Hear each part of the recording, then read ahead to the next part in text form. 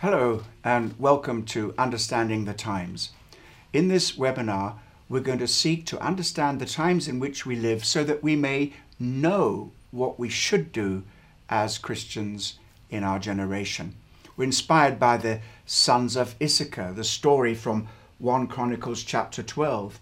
And there, these sons of Issachar were full of understanding. They knew the times that they lived in. They knew what Israel had to do, which was to make David king over the whole nation. And so for us as Kensington Temple and LCC members, we have been working together for many, many years to see what we can do to make a difference, to be salt and light in our society, in our families and our communities. Although it's our primary task to preach the gospel, to bring good news and to make disciples and to bring them to maturity, our desire also is to bring transformation to our society. And in order to do that, we need to know exactly what is going on in our world, to understand contemporary culture. Now, there are many approaches to understanding contemporary culture. There's the prophetic understanding. What is God saying to us? What's he doing in our generation?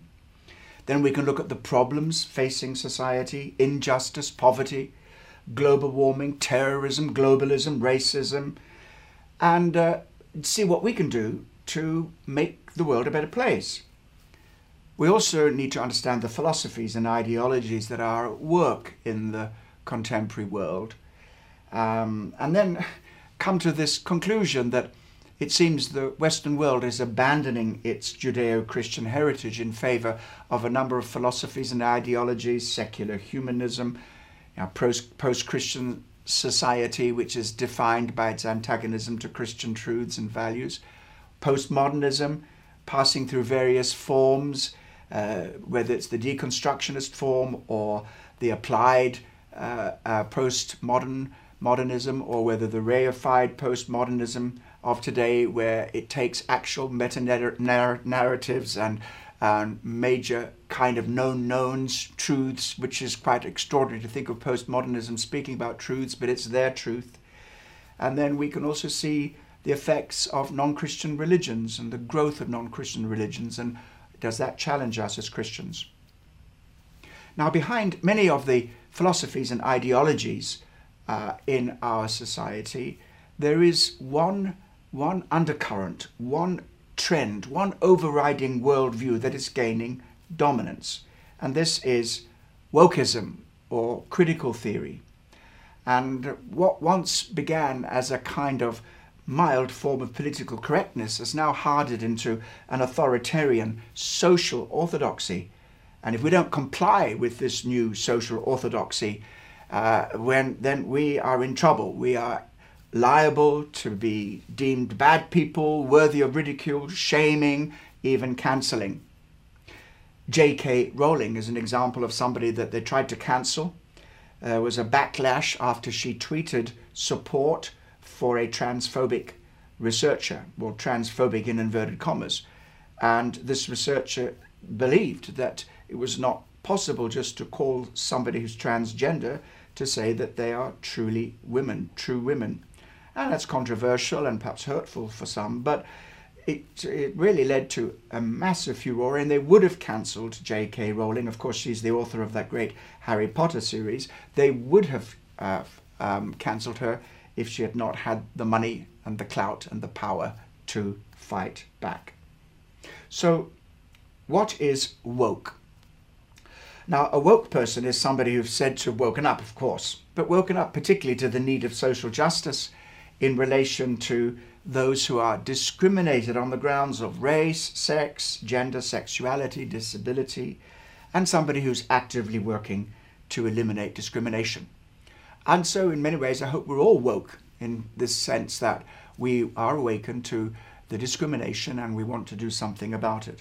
But actually, woke has come to mean something far more technical and something far more extreme than what I've just described. It's a hidden agenda. Actually, it's becoming less and less hidden. And it is behind so much that is going on in society that causes division and problems takes away freedom of speech and is a threat to us as Christians, or at least a challenge to us as Christians, as Christianity is very much in view as being on the side of the oppressors. Robin DiAngelo, a well-known and highly influential critical race and social justice educator, writes, "Oppression involves institutional control, ideological domination, and the imposition of the dominant groups' share on the minoritized group. No individual member of the dominant group has to do anything specific to oppress a member of the minoritized group." Now, that's interesting. She goes on to say the societal default is oppression. There are no spaces free of it. Thus, the question becomes, how is it manifesting here, rather than is it manifesting here? What that means is there need not be a specific instance of racism, transphobia, homophobia, sexism, or anything. There need not be an express manifestation of it intentionally, but it's present. It's present. So the question is not is it happening, but how is it happening? The Christian Institute, which is involved in bringing Christian influence in a secular society, calls this identity politics and describes it like this. Identity politics is a divisive ideology that has come to dominate public debate. It fractures society into groups formed around characteristics such as gender, sexuality, or ethnicity, pitting people against one another in an arms race of victimhood. It also shuts down debate, expressing anything but the most socially liberal views on issues such as transgenderism, homosexuality, or abortion makes you unfit for any public office or platform. And then this briefing on identity politics goes on to say, this explains more about what identity politics is and why it is such a threat to freedom, which includes religious liberty. But this is not a specifically Christian problem. Even liberal people and people who are not committed Christians or even atheists or reject Christianity have come under the problem. For example, Selina Todd was instructed by university authorities not to attend lectures without 2 male bodyguards. Why? Trans activists made threats against her after she stated publicly that trans women should not be admitted to women-only spaces. And this is something that many old-style feminists are working on. They are not happy with transgender women using female toilets, and they have their various reasons for that. It's not because they are transphobic, but there is a viewpoint which they are not allowed to express. And then we have Nicholas Christakis, who in 2015, this Yale professor, was surrounded by outraged students in the university grounds and accused of racism. Why? His wife, also a Yale professor, had earlier emailed students suggesting that they should exercise their own judgment when deciding whether to wear Halloween costumes borrowed from other cultures. Christakis was called disgusting and accused of having created space for violence to happen. Well, certainly that situation got way out of hand, and how much of that was due to this woke agenda. We're going to examine more on this woke agenda, how we can recognize it, and what we can do about it in this webinar, Understanding the Times. Thank you, Colin, and welcome to the many, many of you who have joined us since the start of our session at 10 o'clock this morning. Just a quick recap, I mentioned this earlier on today. We are in a webinar called Understanding the Times.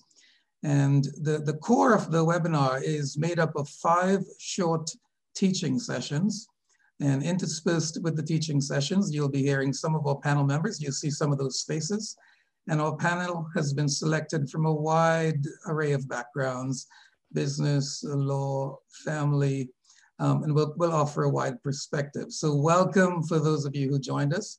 Let me just quickly do a recap on what I heard in Colin's last session. As Christians, one of the things we're called to is to bring transformation, but to bring transformation to our society, we need to understand contemporary culture and philosophies. We can't sit unprotected and be developing strategies in response to this without improving and increasing our knowledge of what's actually going on there. He's introduced us to the concepts of critical theory and wokeism, but we haven't explored or said a lot about this yet. In fact, as we go into session 2 and 3, you'll hear so much more about these two terms. But what we do know is that there is an agenda. And we want to start today by understanding there is an agenda that we need to be aware of as Christians. Thirdly, we heard that based on Robert DiAngelo, that the system exists whether we like it or not. It's systemic, that there's institutional control and domination. And the question when we see things, so for example, like racism, the question is not where is it happening, but more how is it being manifested? Okay, so whether we're participating or not, whether we like it or not, one of the teachings of wokeism and critical theory is that the system is racist in this particular example, or whatever else that we're describing. And lastly, he touched on something called identity politics, which is a divisive ideology fracturing society into smaller groups. And not only are they fractured into smaller groups, but the intention is to try and shut you down as much as possible. And you'll find woven in today's webinar, as we get more and more examples, we'll see this clearly taking place today already, where it's very difficult to offer your point of view on some of these changes that are shifting. Now, I've asked our youth pastor, Pastor Andrew, to just come on. Andrew, if you'd unmute really quickly. Andrew, you work with a large youth ministry, predominantly Black ministry. And you were mentioning to us, you've seen some of these changes begin to take place already. Can you tell me a little bit about what you're experiencing working with the large number of youth that you do? Yeah, the change has been quite big. Young people are speaking differently. And if I'm honest with you, a lot of young people are angry with the church. It's quite interesting. There's so much resemblance between kind of like the attitude I'm hearing now and the attitude that was actually against Martin Luther King when he was doing his activism. Young people, they want to do. They want to be more active. They want to have their say. They want to be in a position to influence. And concerning the George Floyd situation, that riled up in people things that were already there. And a lot of young Christians that I was speaking to in that season, they felt in a way that, well, this is an opportunity. I can have my say. I'm connected to this situation because I'm either Black myself or I have friends who are Black, and I just believe that that's wrong anyway, period. And it was an opportunity for them to actually, take action. And for young people, when you give young people the opportunity to take action, they'll cease it as long as there is a connection to the activity.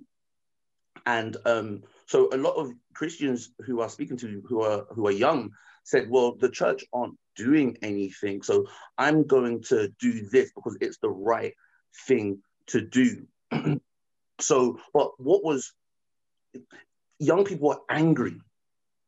They were in emotional states, and and especially some of the American young people who I'm in contact as well.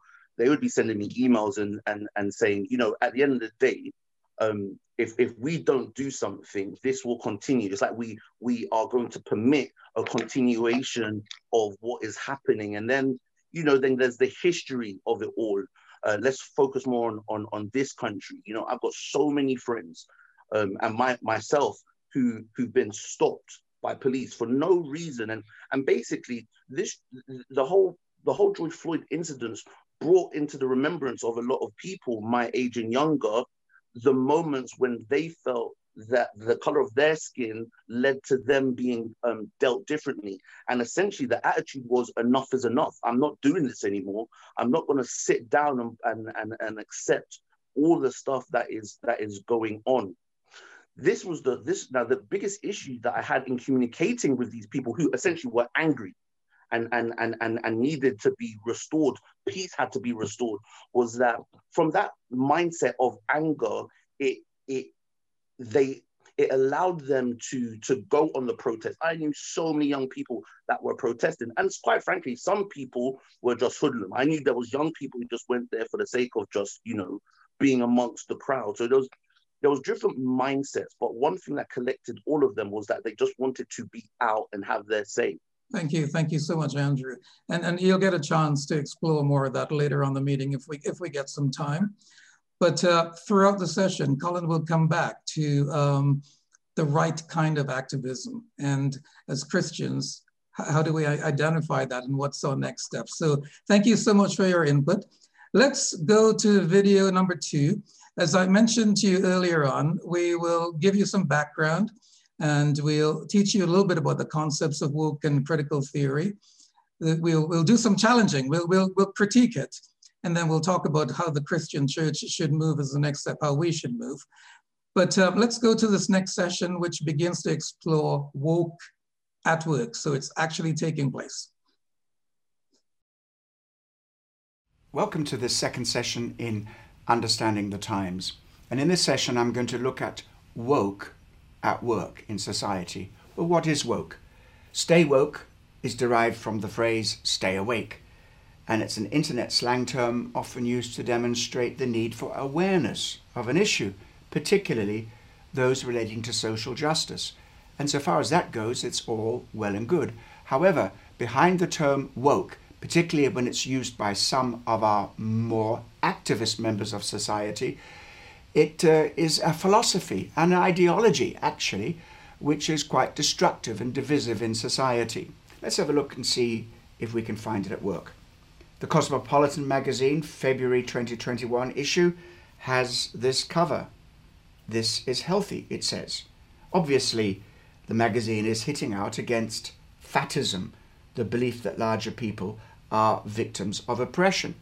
And it's not talking about just insensitivity and making people feel bad about their weight, but it is also actually politicizing fatness, where an identity group's lived experience is even more valid than scientific evidence. There are websites that you can go to that will direct you to doctors who will never say that you are obese.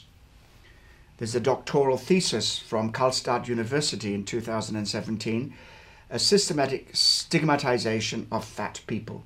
Susan Brandheim says in the abstract of her thesis, says a pervasive stigmatization of fat people was made intelligible from a systemic perspective. What is this if not the complete politicizing of obesity and people who struggle with their weight, and politicizing it so that people are silenced from any form of criticism? Now, the underlying text of critical theory has to do with silencing other people's opinions and what they have to say on a whole range of matters. Take this: no uterus, no opinion. Well, this is a Friends video segment from the television program Friends. I find it highly amusing, and it brings a more serious point. Let's have a look at this.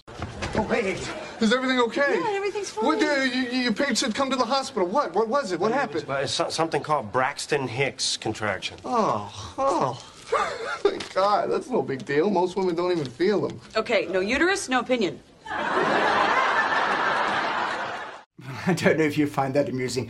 I think it is brilliant comedy, brilliant timing, and it makes a point. Particularly when we talk about male insensitivity to what women go through. Very, very valid point. And if it stopped there, that would be fine.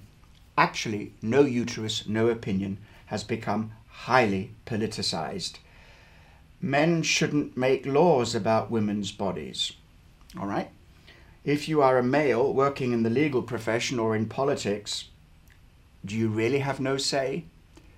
What about scientific facts? What about medical facts? You really have no say? And is this simply the imposition of the opinion of a dominant power group in society, that is, the Western cisgender heteronormative old white males? And even when it comes to such things as the abortion debate, it moves away from life begins at conception or issues looking at the science to you have no right to say anything, you have no right to speak into this situation. What about FIFA?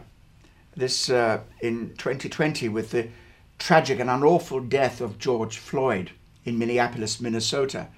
Many people adopted the Black Lives Matter slogan, and many people also, particularly in sport and football, took the knee. I doubt whether all of those people or many of those people were wanting to buy into the agenda and the philosophy of Black Lives Matter as a movement, but many of them felt sympathy with this as a social issue. Now, the question is, was taking the knee woke at work? Was woke taking and capitalizing on the sentiment and feeling in society and politicizing for their agenda? Well, you need to decide on that. Remember when the England team was fined for £35,000 by FIFA for wearing poppies on Remembrance Day in 2016? Well, that wasn't okay, but apparently this is okay. So what I'm saying is that sometimes public life is highly selective in terms of what it's allowed to support or not allowed to support. Moving on to education, we have here from Stonewall, which is an activist pressure group, creating an LBGT inclusive primary curriculum. And from their website, they say that this inclusion and celebration of difference, they want to bring it alive in primary school classroom with inclusive curriculum guide. From choosing set text in English to using LGBT inclusive statistics in maths, our curriculum guide helps you embed your inclusion into every area of the curriculum. Well, do you think that that is balanced? Do you think that Stonewall or the LBGT agenda is being overly pushed here? Do you not think that there might be some balance there? Are there other points of view? Well, we find when it comes right down to it, it's very difficult for any other voice other than the voice which is approved of by woke to be heard anywhere. Now, one of the other aspects which we've already touched on is transgender. And so as soon as you separate gender from biological sex, gender is up here, not down there, then you are really creating a huge division, and don't expect everybody to go along with it. Because if you separate biological sex from gender, how many genders are there? Well, as many as we want, that's what they say. Whether it's from two binary genders, male, female, with a possible reference to a very tiny number of people from intersex, who belong to the intersex category, you can go from 2 or 3 to as many as you want. The last count was 100. The BBC films teach children of 100 genders or more, so said the Times newspaper in a recent article. And they go on to say that the broadcaster has been accused of sowing confusion in classrooms by using materials to be shown to children as young as 9. And here we have some samples of LGBT flags. Repost this if you support LGBT. Well, there are a good number, more than a couple of dozen genders there. So not only in education or in the media, but also in the world of business, in the world of advertising, for example. Today, people are employing diversity specialists to help companies become more conformed to the woke agenda in the office place, the workspace, and also in advertising. So here we have woke at work in Marks and Spencer's. LGBT lettuce, guacamole, bacon and tomato, put out to coincide with major LGBT events. How about good old Ben and Jerry's? Are they politicizing ice cream? Now more than ever, Vermont is for lovers of marriage equality. Hubby and hubby. Now, what I want to point out is that we can think about these things, we can reflect on these things, and we don't have to have a knee-jerk reaction. We can say, what's really happening here? But the problem is, you can't discuss it. You can't debate it. You can't speak out about it. Otherwise, you will be cancelled. Many people are being cancelled or no platformed or even deplatformed because their views do not conform to woke or contemporary critical theory. Everything has become politicized, and woe betide you if you speak out of turn. Freedom of speech and freedom of opinion? I don't think so. Now here we have an example from the United States of America, where the Kindness Yoga Group was called out, apparently, on June the 29th, 2020, because of they did not comply with expectations concerning a woke agenda. They were criticized for their performance activism. Basically what they were doing was they were speaking on social media that they were supportive of anti-racism activists, but didn't do enough in real life to expand the community beyond white culture. And there were loads of resignations. In fact, 8 or 9 of these studios were closed down. And this is a yoga, a meditation center, a place where you'd expect there to be tranquility and zen, zen, zen. But no, racial hatred was stirred up in the midst of this. And this guy, he didn't charge people to go, only pay what you can pay, was bending over backwards to try and accommodate and understand. But in the end he said, well, I guess my white privilege, I just didn't understand well enough. Now, it's very important for us to try and understand, but believe me, there is beyond this sympathy, empathy, trying to understand, trying to be sensitive, there is an agenda, a very strong agenda. This agenda is strong enough to close down a gallery exhibition in Toronto. There was outrage after a Toronto artist borrowed from a style of an acclaimed indigenous painter. And on the Monday, when it was announced that this exhibition was to go ahead, and then the owners and the managers of the gallery saw what it was about, received many, many complaints. By Tuesday, she had been cancelled, and there was no opportunity for any comeback. And there was also a cultural artist who was from the right cultural group. He said that this artistic appropriation is a form of cultural genocide. Then we take the case of Kevin Price, a Labour councillor who resigned in October 2020. He was a councillor in the Cambridge City Council. He was also a porter in the Cambridge University in Clare College. And he resigned as a Labour councillor because he couldn't agree with a Liberal Democrat statement which was tabled, which said trans women are women, trans men are men, non-binary individuals are non-binary. Now, he explains, he said that I couldn't say this because in all conscience I couldn't agree with this, and many, many women would be, he actually would send a chill down the spine of many, many women. He felt strongly about it. He resigned, and yet Clare College and the students of Clare College wanted very much to have him lose his job. Varsity News said that this was not acceptable and made people feel unsafe. Now, the universities, as you see, are not immune to this. So College Oxford told a speaker, a history professor, that they were not just no platform, they were deplatformed. Selina Todd had been due to speak at the Exeter College event, which was marking the 50th anniversary of the Women's Liberation Conference. She was speaking on women's liberation, but her invitation was rescinded after she was accused of transphobia. And basically, she had said something that did not coincide with or was not acceptable to the new activists, those who propose a woke agenda. And so it seems to me that freedom of speech is under threat for so many people in society, not just for us.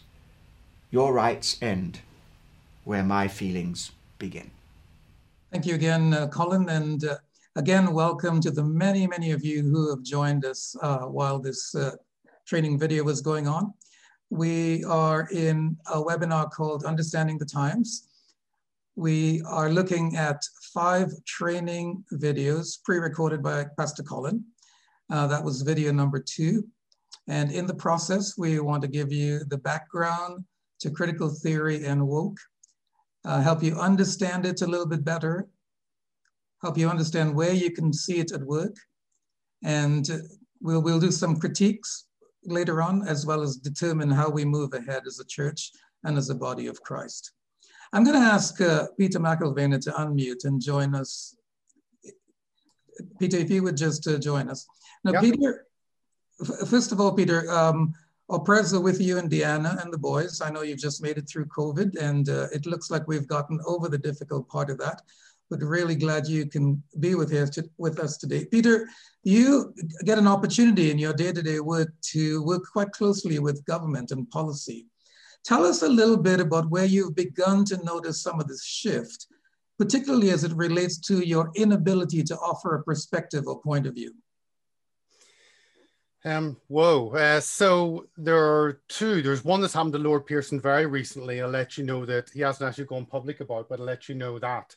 But the first time probably was in City Hall. I worked there as a senior researcher.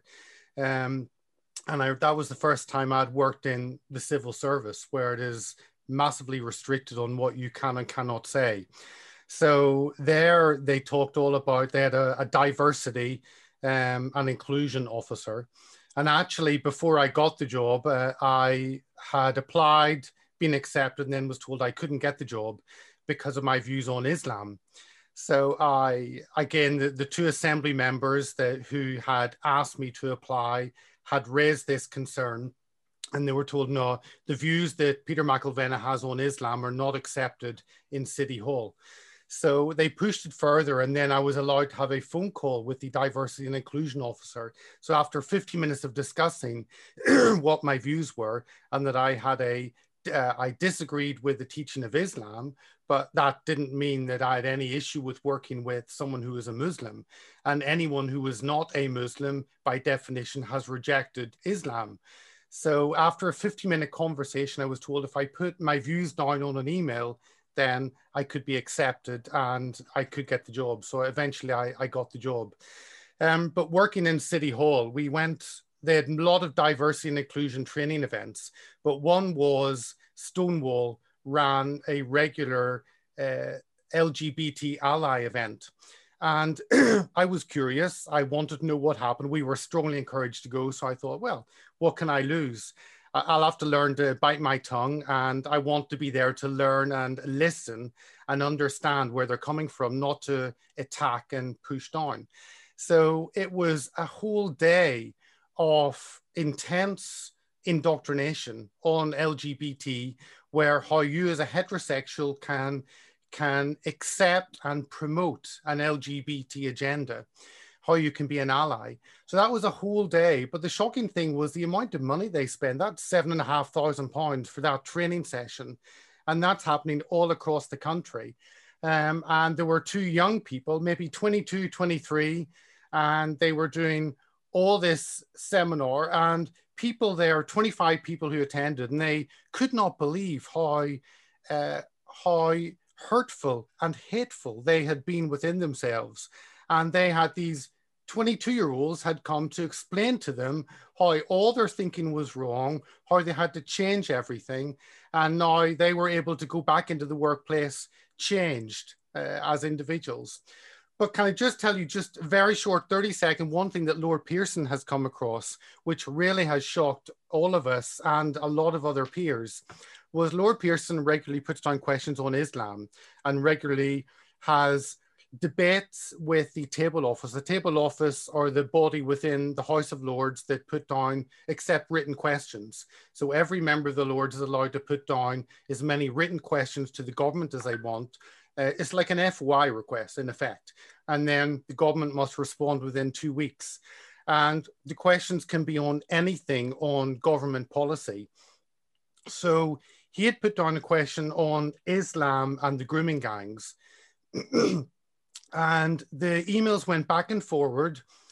And then he suddenly got an email to say his question had caused offense in the table office and that he must go away and read the code of conduct, because if he continued in this questioning, then he could be open to being questioned under the code of conduct, which means he could be removed from the House of Lords. That was simply because he is asking a question on Islam. Already they've changed. So no law, they don't talk about Islamic terrorism, they talk about Islamist terrorism. They changed that after Lord Pearson asked so many questions. They said this is not allowed. But there is a real concern amongst many of the peers. There are about 40 peers on side of Lord Pearson on free speech. And they're all extremely concerned that a staff member in the table office is now telling peers what they can and cannot ask the government. So yeah, that's what we're dealing with in the last 3 weeks. And it's quite a change in how the House of Lords used to be the freedom of speech. The center of freedom of speech has now completely changed. Thank you so much, Peter. And if we had more time, Peter, I'm sure we could let you go on, because you get the opportunity to work side by policymakers. But just a recap of training and teaching video 2. If you're wondering how wide this movement is, it is very wide. Some of the examples we've seen are sport, education, business, family law. One of the common principles we seem to be running into again and again, and Peter has used an example of that, is you don't really have a point of view, or if you do, no one really wants to listen to it. And thirdly, they are serious. Colin gave the example of kindness yoga. Now it's primarily happening through social media, so Twitter and Instagram, but they can pick it and demonstrate as well.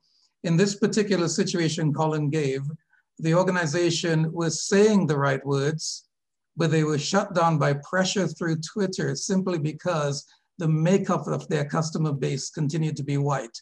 So their follow-up action steps were not consistent with what they were saying they were doing. And that's how serious the organizations behind this woke movement can be. Let's move to session number 3, as we go a little bit deeper in understanding the woke movement and basic principles of contemporary critical theory. So let's have a look at that video now.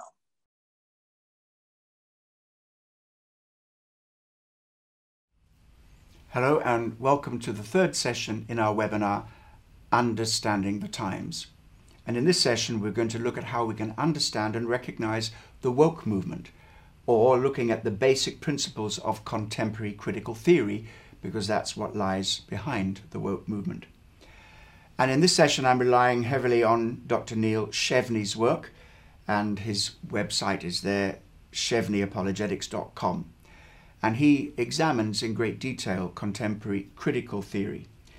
If you want to understand our culture, if you want to understand the woke movement, if you want to understand what many progressives mean by such terms as social justice, diversity, equity, and inclusion, you need to understand critical theory. So what is critical theory? Critical theory is a broad area of knowledge that originated with the Frankfurt School in the 1930s, and it's expanded and evolved dramatically since then. And there's so many disciplines that have come out of this, such as critical race theory, critical pedagogy, queer theory, and highly influential theories within the social justice movement. In the book Beyond Critique, Bradley Levinson writes, Karl Marx alone invites consensus as the first true critical theorist. Critical theory draws heavily on Marx's ideas, but not necessarily on his ideas about economics. Karl Marx taught that in order to bring about a just society and an equal society, you had to control the means of production and then also of distribution. means of production, economic production. Critical theory follows that to an extent, recognizes that Karl Marx's revolution didn't really work, and they say now we have to take charge of cultural production, the means of cultural production and cultural distribution.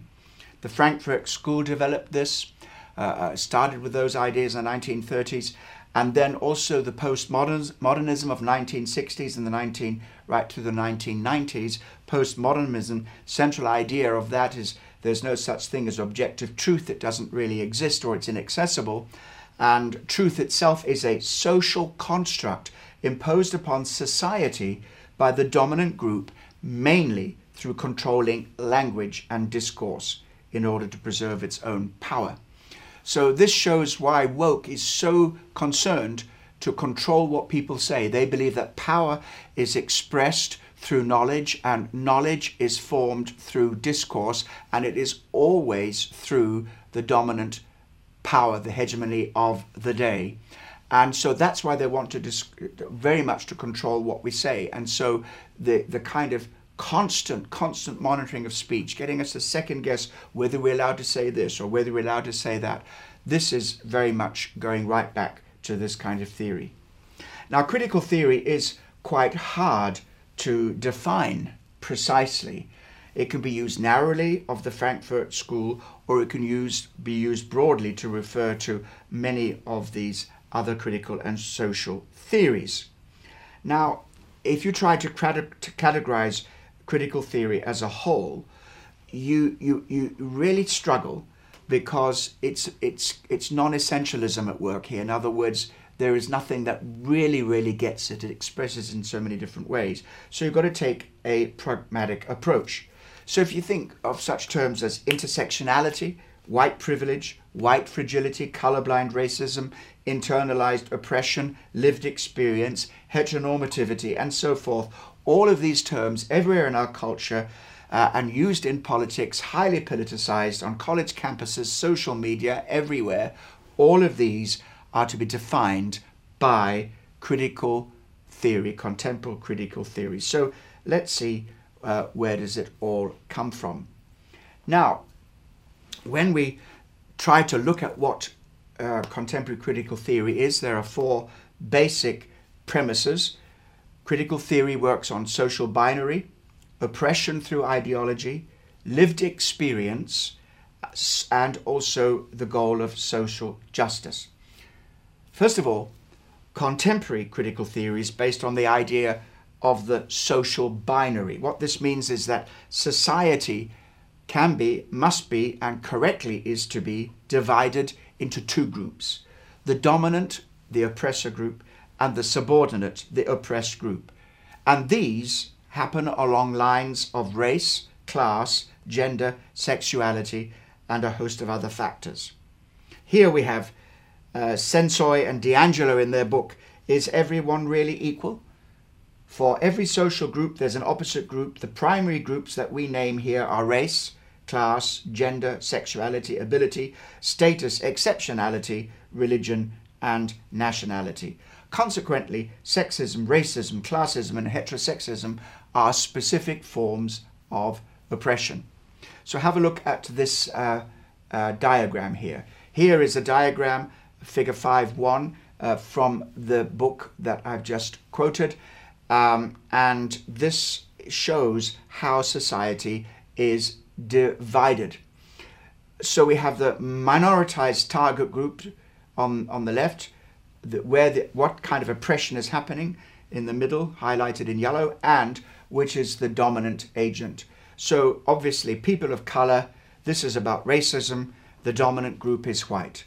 So poor, working class, middle class, this is classism, and the owning class is the dominant class. We go all the way through transgender, genderqueer, this is sexism, cisgender men are those who believe that their gender is tied to the biology as opposite of transgender ideology. Gays, lesbians, bisexuals, two-spirit people.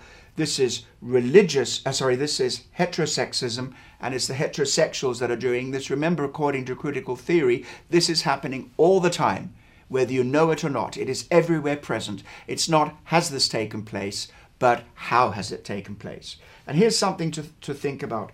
Muslims, Buddhists, Jews, Hindus, and other non-Christian groups, they are the minoritized, oppressed groups.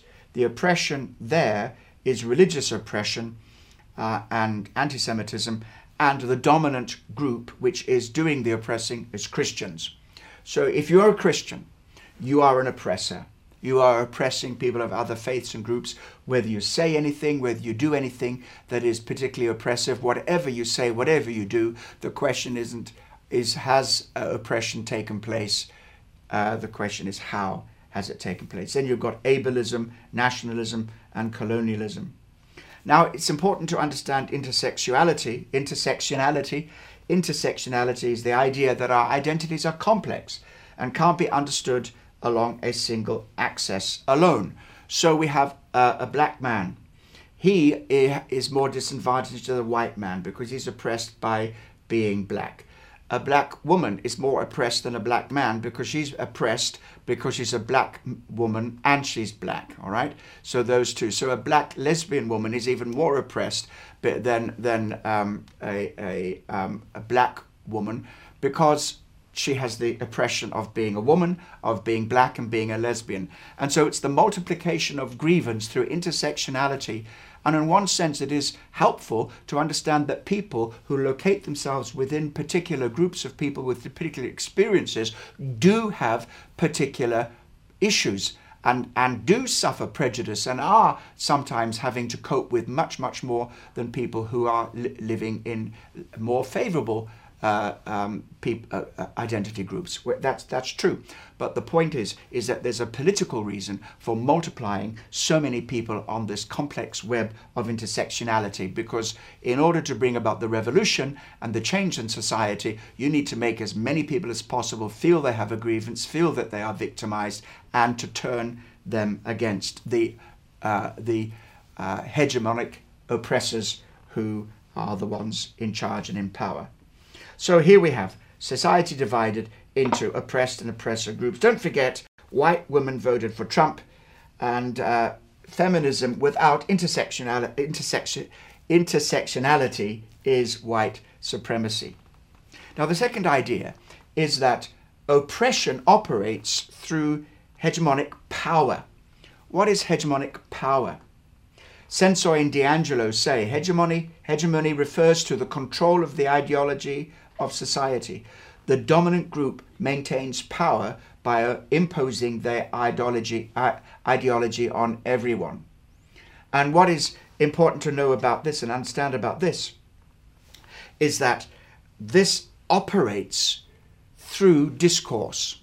So it's not just that the people in power determine what is the ideology that is to be accepted and what is acceptable, but it is about you being part of the dominant group determine for other people what is true. Knowledge is power and power is knowledge. It's the same thing, and it operates through discourse, operates through language. That's how hegemonic power operates.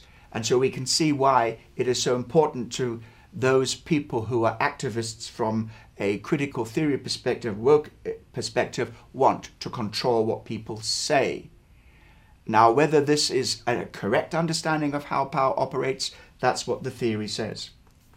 And then the third primary idea is that of lived experience. Contemporary critical theory argues that lived experience gives oppressed people special access to truths about their oppression. In other words, it's a bit like saying, no uterus, no opinion. Because if you've been through something and you've experienced something, you're going to know a lot more about it. You'll even know more about cancer in terms of your personal experience, what it feels like, than your oncologist who's never had it. And that's true, and that's important. However, you wouldn't say, listen, I have cancer, you're the oncologist, I don't listen to your truth, yours just Western, male, oppressive scientific truth, I just look at my own truth. You will never be cured of cancer you won't receive the benefits of medical treatment that way. And so here we have a quote from Anderson and Collins in their Race, Class and Gender anthology. The idea that objectivity is best reached only through rational thought is a specifically Western masculine way of thinking, one that we'll challenge throughout the book. So the idea that truth is best reached through rational thought is specifically Western and masculine, especially if it's only rational thought. In other words, there is a tendency here to move against rational ideas, move against scientific ideas, and to depend very much on people's lived experience. And the premise number 3 is that lived experience gives oppressed groups privileged access to the truth. To put it simply, privileged groups tend to be blinded by their privilege. Now that might well be true, but that does not mean to say we jettison ideas of scientific inquiry, experimentation, validation, looking at the data, studying, using our minds to come at truth. We don't just go to people's opinions from their own subjective points of view. It can add value to it, and it can add a great deal of empathy into society, but that is not how we discover truth. And so finally, contemporary critical theory is fundamentally concerned with social justice. In other words, that's the goal. What is social justice? That's the elimination of all social oppression, whether it's based on gender, race, ethnicity, religion, sexual orientation, physical or mental ability, or economic class. Now this sounds amazing. I mean, it's a wonderful agenda, very good on paper, to bring about some kind of change in society which will bring this about. However, this is a revolutionary goal rather than an evolutionary goal. This must come through crisis, not through process, or if it's process, very rapid process. So the goal is to bring a social revolution by, first of all, tearing down all the old structures of society which are based on hegemonic power and which are based on oppression, which are based on oppression and on domination. And that operates, don't forget, everywhere, all the time, everywhere present. How are you going to bring that about? By destroying all of that. It is a complete overthrow of society which will lead not only to authoritarianism, but totalitarianism and even violence. That's what the first Marxist revolution discovered. And this one, though it's not Marxism, follows very much many of the same principles. This utopia will not happen by this kind of activity. It's much better to think about how we could progress together with cooperation, not pitting political groups against one another, identity groups against one another, but to come around in humility, share with one another, begin to look at what we can learn from one another, and together form solutions. And so Neil Shenvi says, I hope that I've convinced you that critical theory helps to explain many phenomena. If we understand it, we can understand a lot of what's happening in contemporary society, in academia, and in our culture, and in our politics. So I hope that that has also added to your understanding and recognition of what woke is, what contemporary critical theory consists of today. Thank you so much again, Colin. And again, welcome to the many of you who have joined us while that training video was going on. We are in the middle of having a look at 5 teaching training videos that were done by Pastor Colin. Each is 10 minutes or a little bit longer. We are interspersing it with input and real life examples from members of our panel who come from a wide cross-section of the marketplace and of society, involved and work in completely different areas.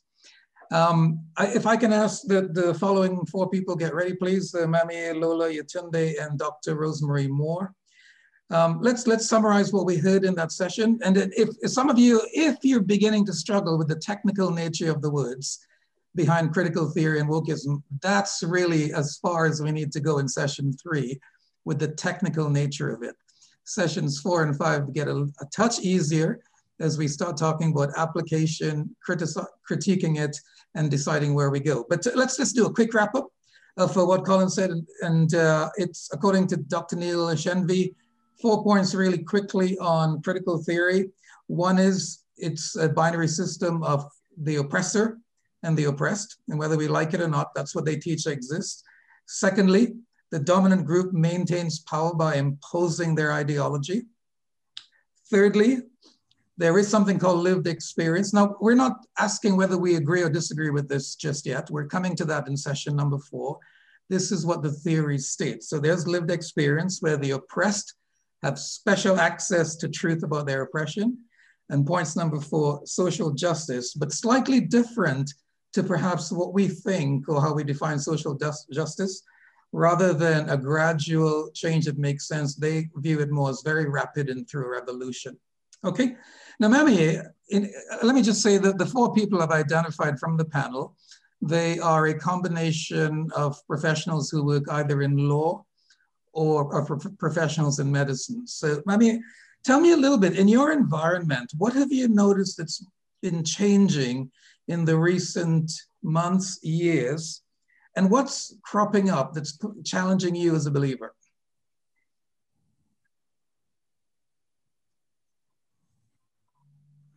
Okay, Mamie. Hi, everyone. I hope can you hear me? Yes, we can hear you. Go ahead. Can you hear me? Okay, sorry. So I would say what I have noticed definitely in higher education over the past, gosh, 5 years, most definitely. You know, one weekend I returned toilet in all the university buildings that is now labelled as gender neutral. And it was interesting. I mean, when staff returned after that weekend, you know, there was a lot of chatter in the kitchen about it. Senior management reside. Actually, a female member of staff, a senior female member of staff had commented that actually she didn't want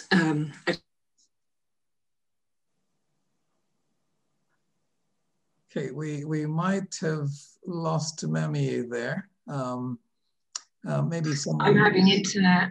Okay, go ahead. I don't know how far you heard me, but... We just lost a couple with Mamie. Keep going.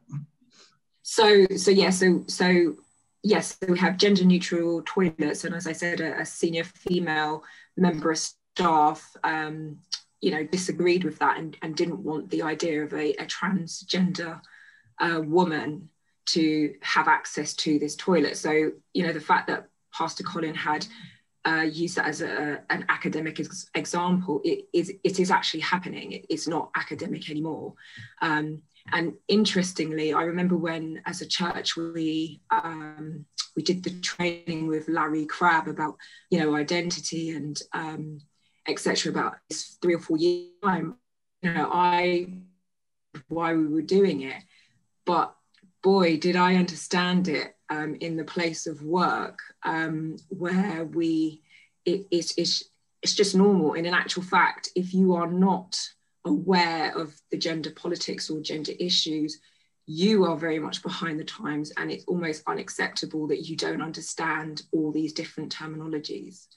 So it is a very it's difficult. It's difficult to be able to speak and to speak up, because it's interesting that again from the video it talks about Christians being the oppressor, but actually sometimes I feel oppressed, because if you do speak up, or if you do you know, offer an opinion that is different to the norm, you are immediately termed as homophobic or you know, yes, and I have been labelled that, and I've had to strongly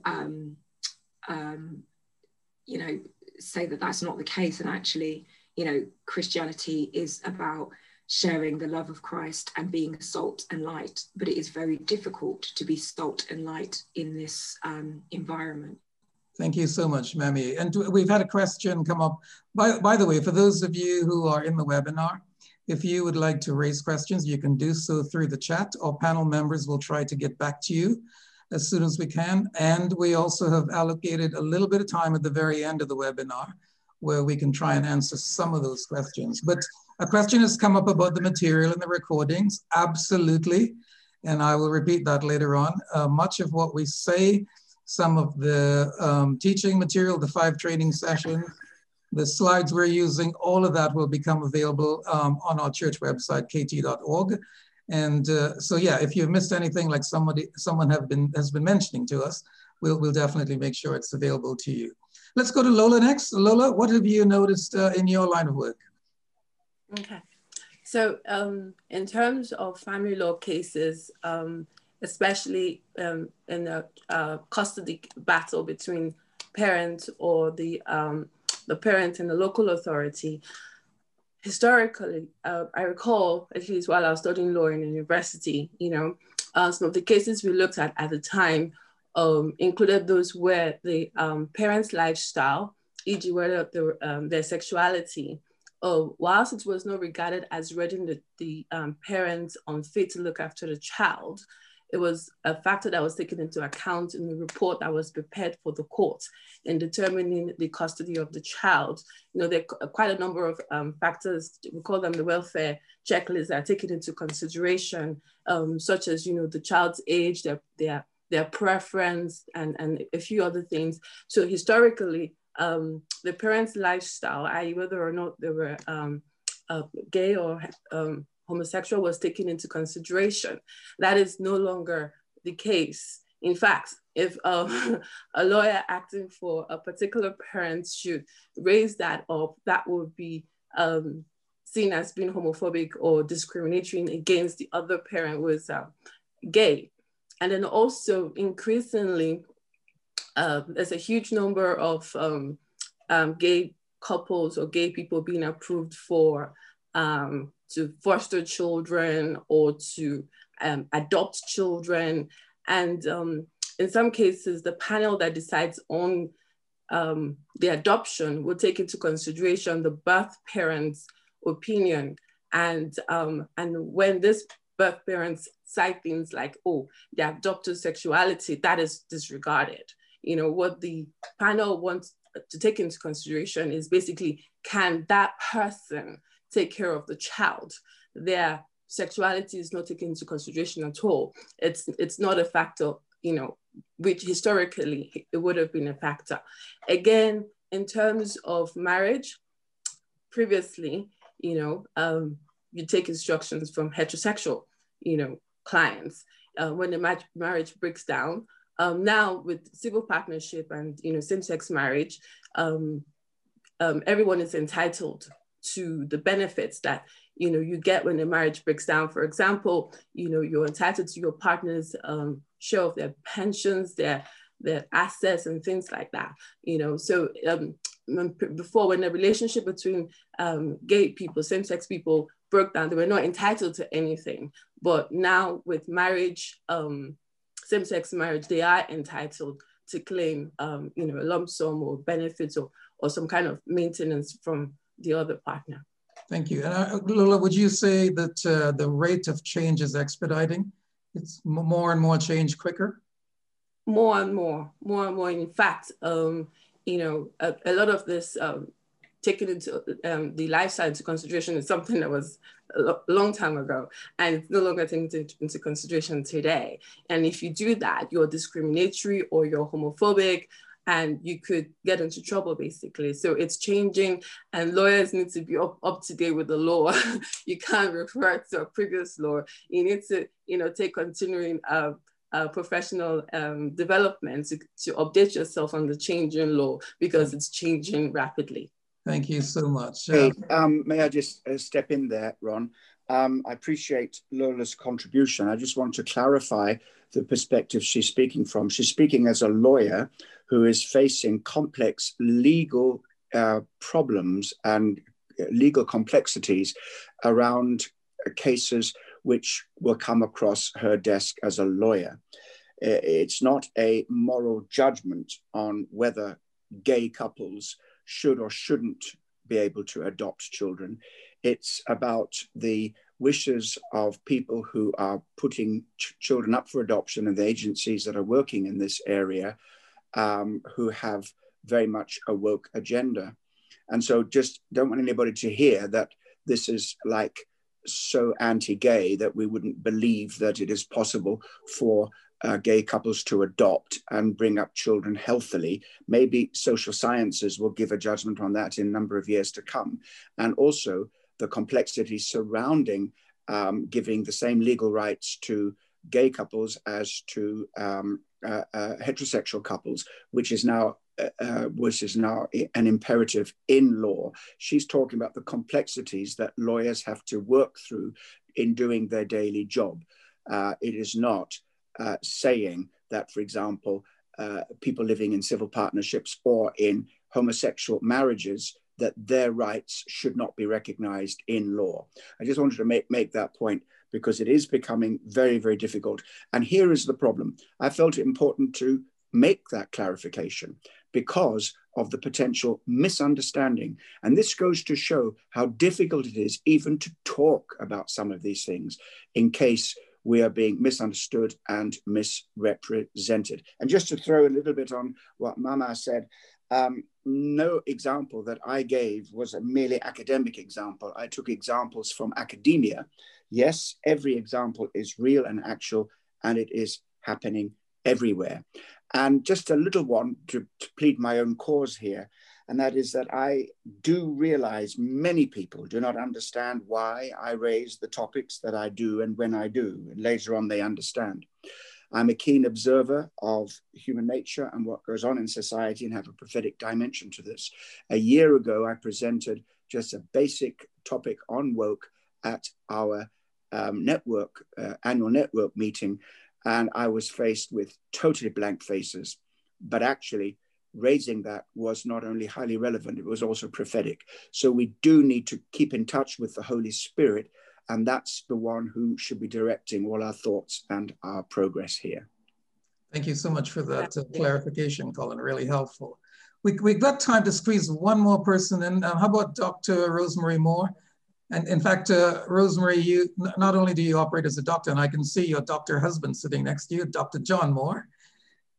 Rosemary, you're a mom as well. You've noticed some things with the children. Why don't you tell us really briefly your observations? Yeah, thank you for giving me this opportunity. So yeah, as a mum, first of all, can I just say that there is a hierarchy of equalities. These issues are definitely interlinked. They're very confused. And some people who've left it have described the whole process as a cult. So my own personal experience is that actually these things have been embedding within school structures for quite a number of years. My daughter and my son are in the same school I was in when I was in the 1980s. So actually it's become a much more diverse school, and yet these issues have become much more prominent and divisive. So the situation that I would like to describe is one where, for my daughter, where a friend of hers basically had essentially ridiculed another child who was a Hindu child who described worshipping cows. And she said, "Oh, did you do this in a field?" This had caused outrage. The child was asked to apologize, and she did apologize, but actually it was felt that this apology wasn't contrite enough. And so essentially, and this is all in the context of George Floyd, and it has really ramped up since then. And I'll just touch on that a very bit because that's not about racism. Anyway, so a group of girls basically got together and said that they were going to create a petition to the school to stamp out racism. And essentially anybody who stood by this girl, who was a white girl who'd spoken to the Asian boy, was a racist themselves. They'd started graffitiing on the backs of toilet doors saying that she's a racist and anybody who supported her is a racist. The petition essentially created things to do with racism, but two elements were to do with race. The rest of it was to do with sexuality and pronouns and binary identities. Another situation I didn't include was my son, who basically went to a predominantly Muslim school in near where we live, and had brought in a ham sandwich, and essentially somebody had called him a dirty pig and torn up his books. The school unfortunately found it hard to manage that, as essentially the issue was between Christian and Muslim. So I think essentially what these two things show, and also within the school recently, most recently, there's a meme going around called a Karen. So Karen is a middle-aged, blonde-haired woman who's into other people's businesses and basically doesn't like immigrants, doesn't like this, doesn't like that. And again, it's a very, very clear representation of the fact that this is a very blind ideology where actually the aim is to essentially assert your fallen rights. Okay. You know, your sort of the hierarchy, the inverted hierarchy of, and so actually you can't see the oppression that you're inflicting on somebody else. In fact, they are deemed to be correctly the subject of abuse. So it was really interesting talking to the children and saying, hold on, but isn't this racist? And for actually children actually aren't able to see it at the moment in some ways, because it is absolute full-on indoctrination in schools. And things like Stonewall have done this over about 5-6 years. It's been very, very clear, and we have actually been probably a little bit foolish in sitting back and not realizing that this is happening. As my work as a doctor, essentially, you know, a couple of years ago, we were all told to wear lanyards with rainbow flags on them. If you didn't, it was a bit overt. It was a bit of an unsettling time. Obviously, we're right in the middle of pandemic, so everybody's got lots of work to do. Sometimes when things are a little bit quieted, that's when devil makes work for, you know, idle hands. But I do think we're living in 2 Timothy 3 times. But with regards to work, essentially, it's very, very clear. If you do not conform, then essentially you must be religious. And if you're religious, you need to be shut up. So that's a very, very clear experience I've had. Thank you so much, Rosemary. I appreciate that point of view. Let's move on to training teaching video 4. As I said at the end of training session 3, that's really as far as we wanted to go in terms of explaining the technical nature of some of these words. But we're getting into some really interesting videos now, sessions 4 and 5, where we're going to critique woke, and which means we'll hear both the positives and the negatives. So let's go to that training video.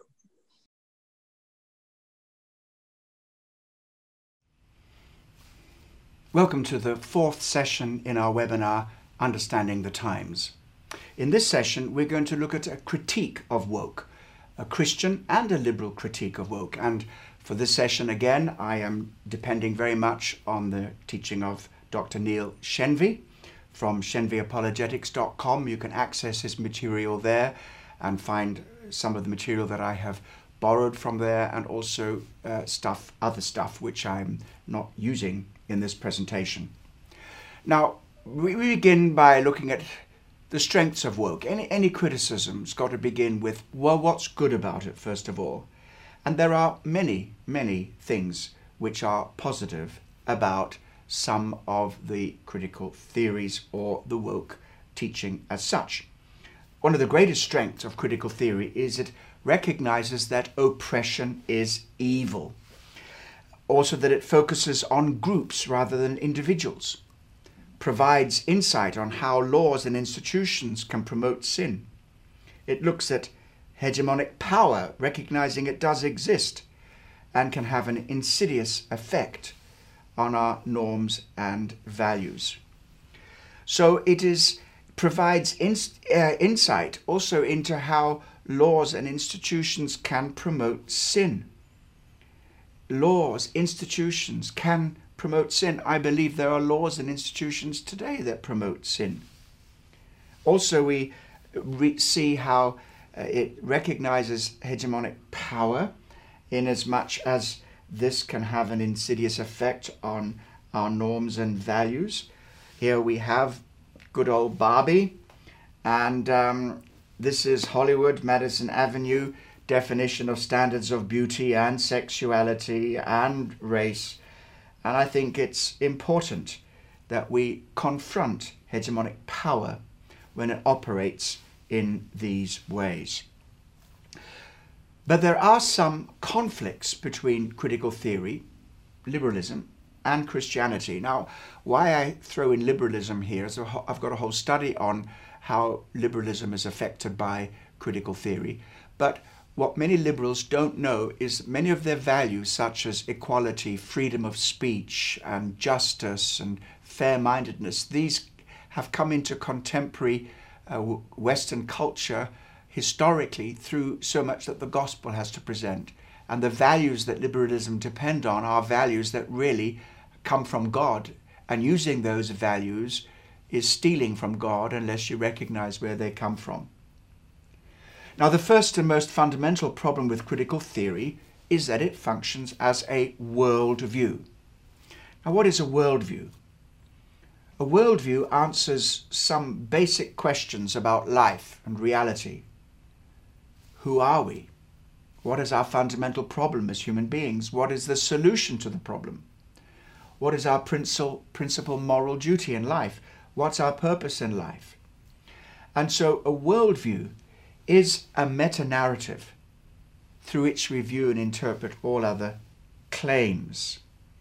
And so here we have a comparison between Christianity and critical theory to show that they are competing world views.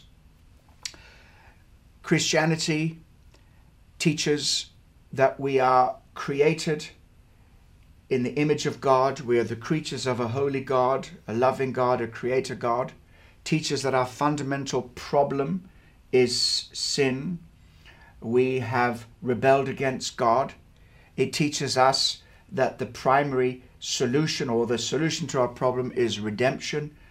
Jesus came to bear the sins of the world, to rescue us, and our primary duty in life, purpose in life, is to love God, to glorify God.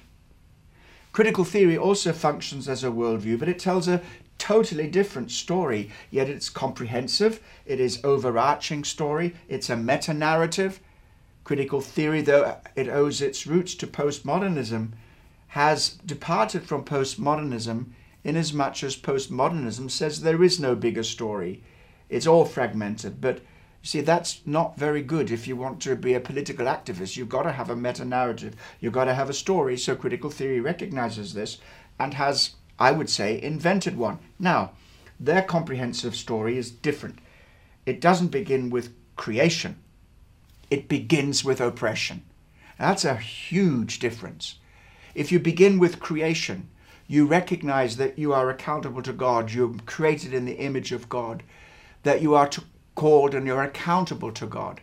But if you begin with oppression, if that's where your story begins, you begin with hurt, you begin with violence, you begin with anger, and you don't have a higher category of God's superintending power and creativity. So it begins with oppression. There's no transcendent creator. We don't exist in relationship to God, and we instead define ourselves not as God's creatures, but we define ourselves in the categories of oppressed and oppressors. And we see ourselves in identity groups as race, class, sexuality, gender identity. Oppression, not sin, is the fundamental problem. So what's the solution? The solution is activism, changing structures, raising awareness. We work to overthrow and dismantle hegemonic power. That's our primary purpose. That's our solution and our primary moral duty. So, but what is our purpose? Our purpose then is to work for the liberation of all oppressed groups so that we can achieve a state of equity. Does that sound like the gospel of Jesus Christ? Critical theory and Christianity answer some of the most fundamental questions that there are, but they answer them differently. Who are we?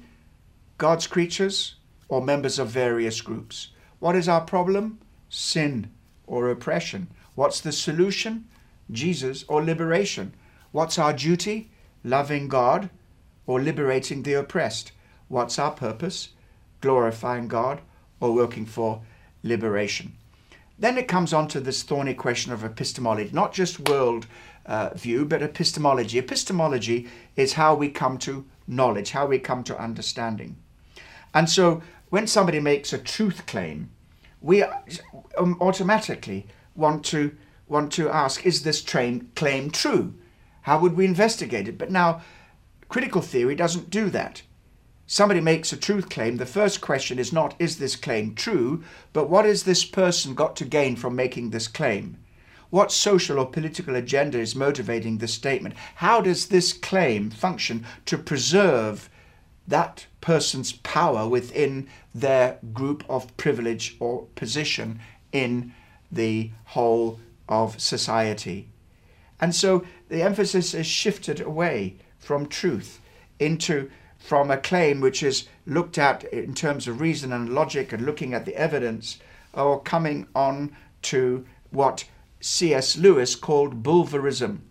Bulverism, which is just, if those C.S. Lewis lovers will know about this. So when it comes to claims of truth, the question is not followed through and checked out in terms of reason, logic, argument, and evidence, but what is the motivation? What is the hidden agenda? Why is that person saying what they are saying?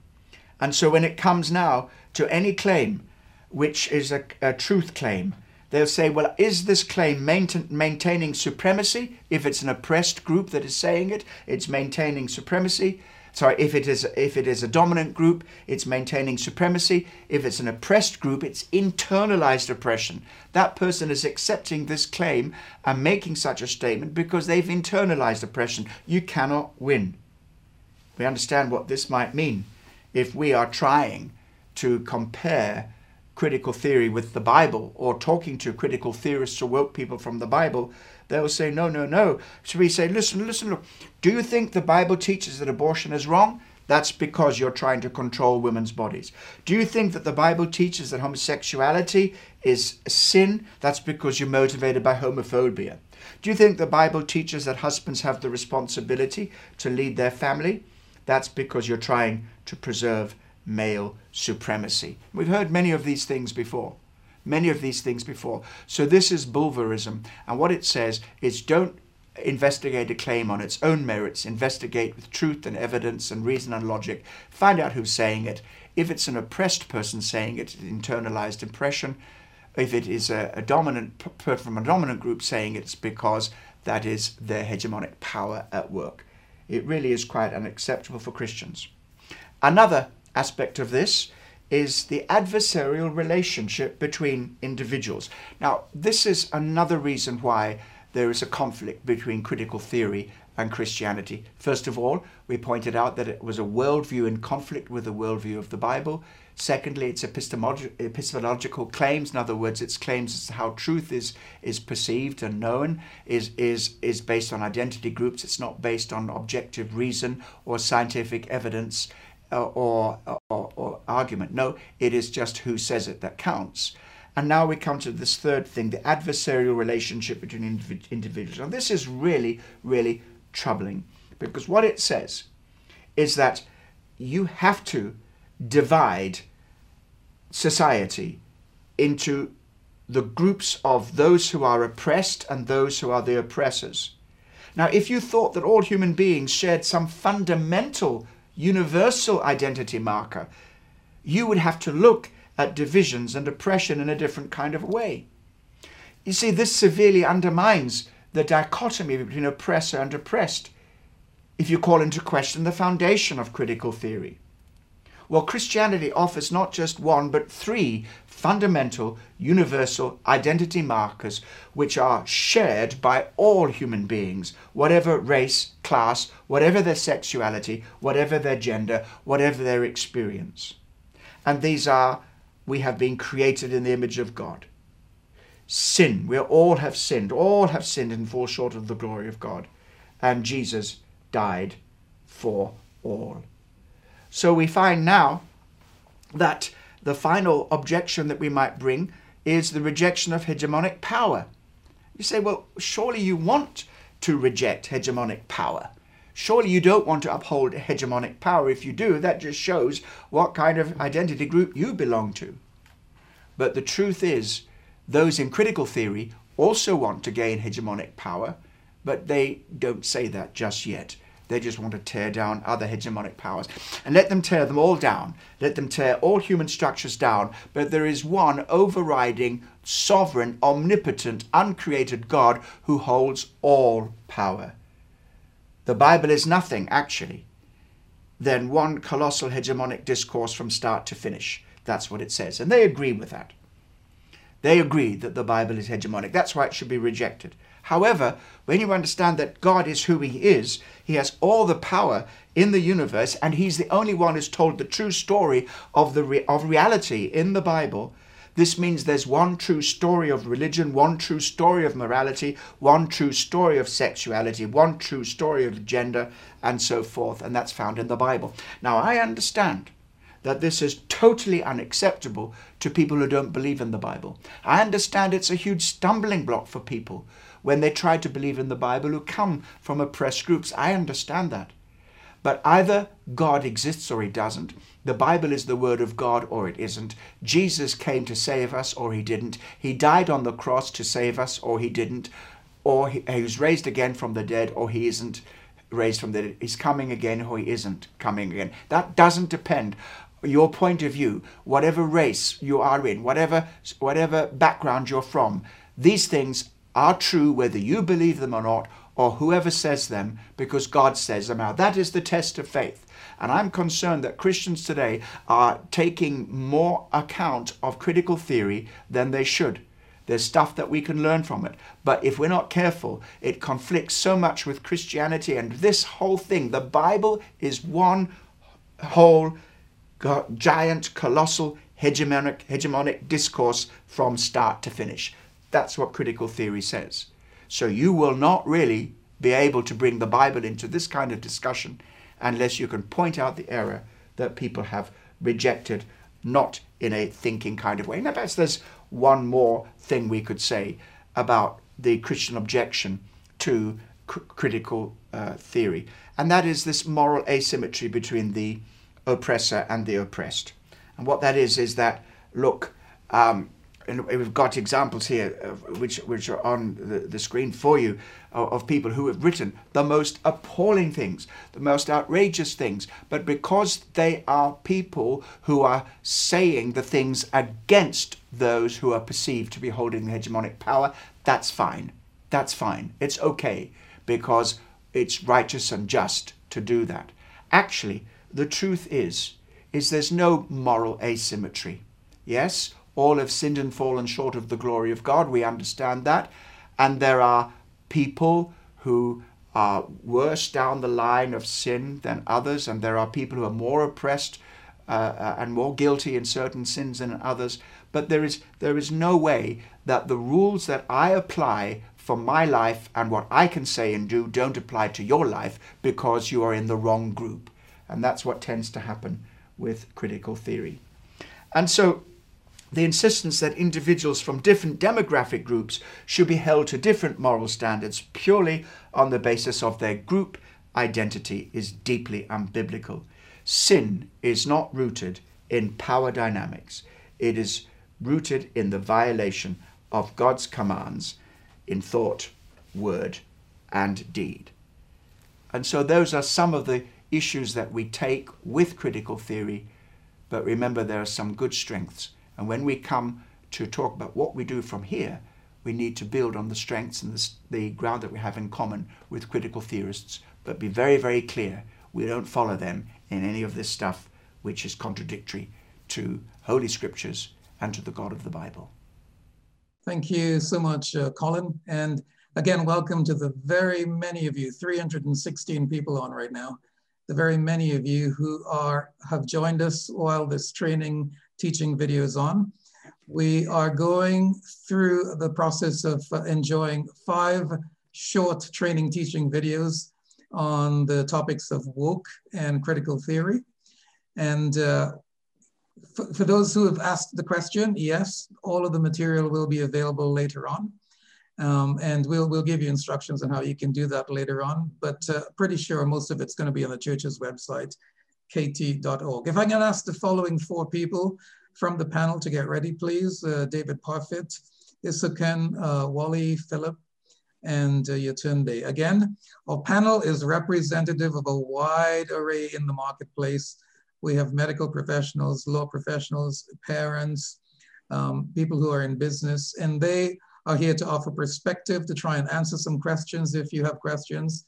but also to share their experiences so far. So let's do a quick recap on what we heard Colin just say, that in critiquing it, as most good critiques would do, we hear both the positives and the negatives. There are some positive things about woke and critical theory, an understanding and acknowledgement that oppression is evil, that an understanding of groups is pretty useful on understanding some of our historical laws and institutions, and an understanding that power does in fact exist. Earlier on in the presentation, we saw the example of little Barbie doll, but a glaring example I can think of is the Hollywood movies and how characters and lifestyles and shapes and sizes are all designed very cleverly and shown on the screen. We need to understand there are some conflicts as children of Christ. Colin listed several. I'll pick up on a couple of them he mentioned. There's a huge difference between the worldviews offered by critical theory and those of a Christian and God's word. With a Christian, between creation and the fall and restoration, we have redemption. With critical theory, between oppression and liberation, we have activism, two completely different things. So let's have a clear understanding of that. Secondly, when someone makes a statement with critical theory, it's not a question of, is it true the way we would typically check something out relative to science or medical or other means? The question is really, when you make a statement, where is it coming from? What do you mean? What's your agenda? What's your motive? And is it all related to maintaining supremacy? And then I picked up, well, there are several other things Colin mentioned. I picked up at the very end. There are not different standards and different moral standards for different groups. All have sinned and fall short of the glory of God, all of us. And we need to understand there's a big difference between where critical theory is going and its teaching and how we stand as Christians. So let's hear from some members of the panel. If we would go to David Parfit. Now, David's got an interesting background. Not only is he a dad, and he can share from that perspective, but he's also a school governor. And David, you've communicated to us some of your experiences. Why don't you tell us a little bit about what you've been seeing? Yeah, sure. Well, good morning, everybody. Thanks for having me, contribute to this really helpful webinar. So I've not always been a school governor. Obviously, you can only serve for 2 4-year terms, but my experience as a school governor began actually when an advert was put out by the school to come along to a gender equality session being put on by one of the teachers. And there were just a couple of parents turned up. So I went with one of my children. We listened and a worksheet was given out. And I've got it here. I hung on to it. It was 2 years ago. And it's raising children without gender stereotypes. So it's actually distributed by quite a strong feminist organisation. And it's dealing with a number of issues. They don't want men to treat their girls like little girls in derogatory terms. So there's a lot of good desire. There could be a lot of good desire behind this kind of leaflet. It was trying to avoid girls ending up in situations where they could be abused, and allowing this idea that men can abuse girls and run, do all the kind of things that we know are bad. So it comes out of a place of trying to deal with inequality, trying to deal with oppression. However, in that mix, there was a very aggressive stance against stereotypes. So I wrote to the school and I said, you can't get rid of stereotypes, because as soon as you do that, you are hurting people who say conform to those stereotypes. They may be a girl who likes putting pink hairbands in her head. You can't attack her for the sake of wanting to get rid of the oppression. And the school were really good. I went through their complaints procedure, and it ended with me being invited to be a school governor by the head chair of governors. So I've been a governor now for 2.5 years. And in that, I'm now looking and examining things like the relationships and sexual education policy as a Christian. So I'm able to look at those policies, and I'm able to give a good, strong, obviously informed by my Christian understanding, opinion into those situations. And I see that a lot of the woke agenda does come out of a place of hurt. and one of our children, she's 18, she's in a sixth form school, and she said, Dad, you have to understand that this woke agenda does protect a lot of people who are hurting. You know, there are people, and we have a mean society. We have a society which is vindictive and very abusive, very hurtful, and it can be spiteful. You must understand that teenagers especially can be extremely spiteful and bully each other, even to the point of suicide.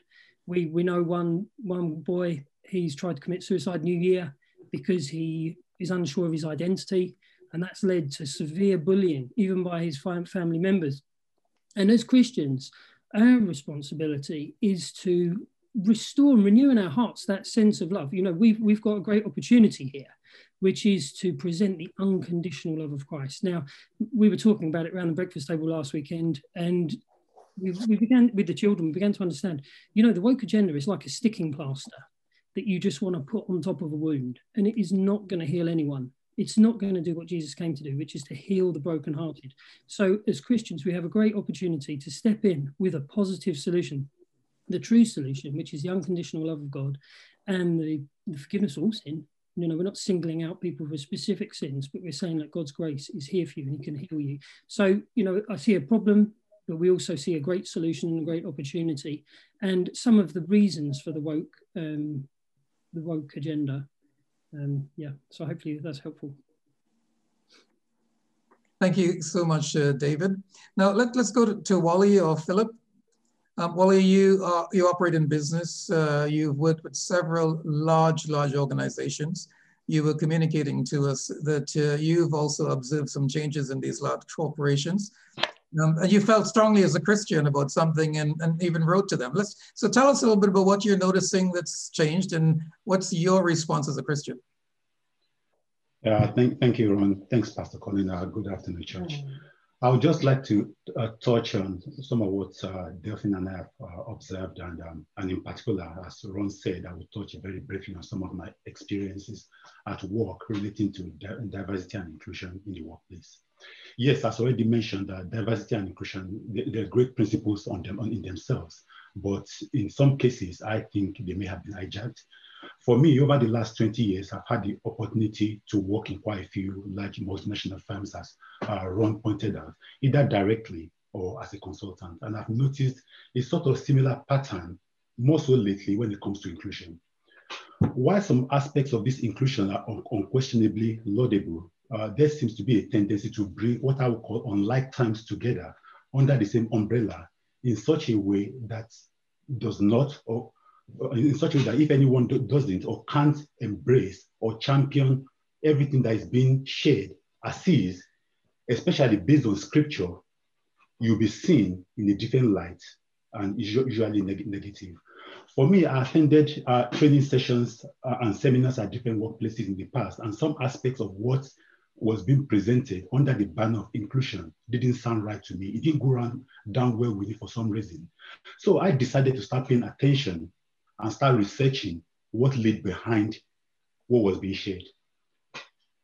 I've always asked myself that if inclusion, as we constantly told at work, means bringing your whole self to the workplace in order to be more productive, and without question, my faith is an integral part of me, how come then does there seem to be a potent undercurrent in the workplace that tends to sweep my own faith under the carpet, and in order to make way for inclusion for others? It seems to me on so many occasions, and some people may have experienced that as well, that the Christian voice has to be silent or be silenced.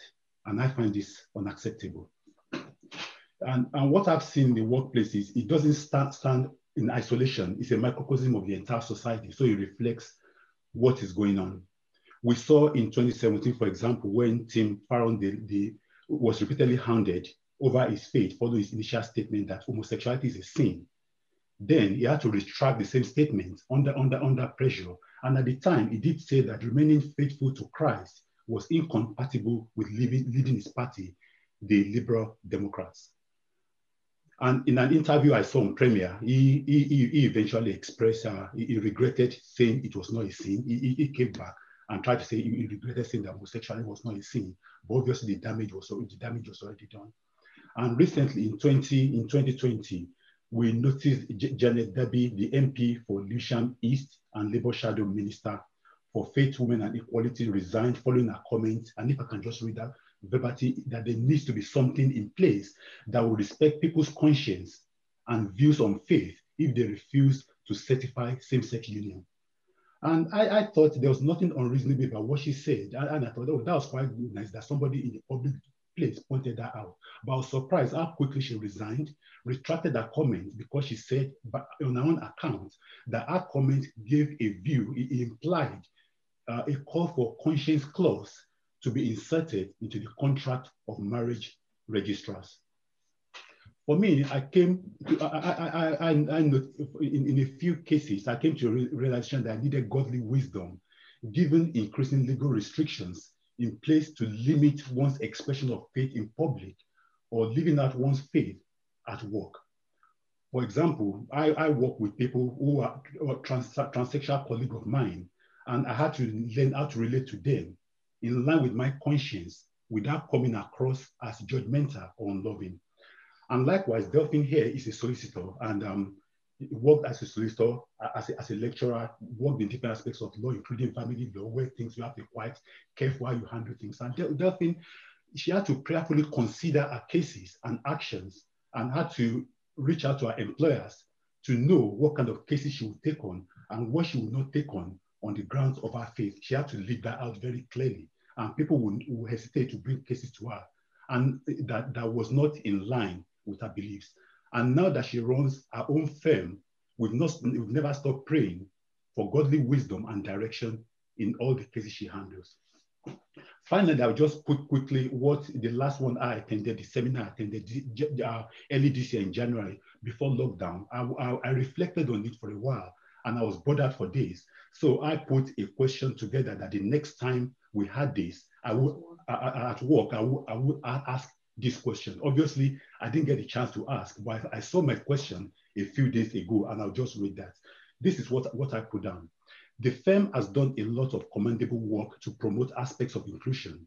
In the same light, what is the firm doing to promote freedom of conscience, especially where faith and inclusion are not necessarily at one?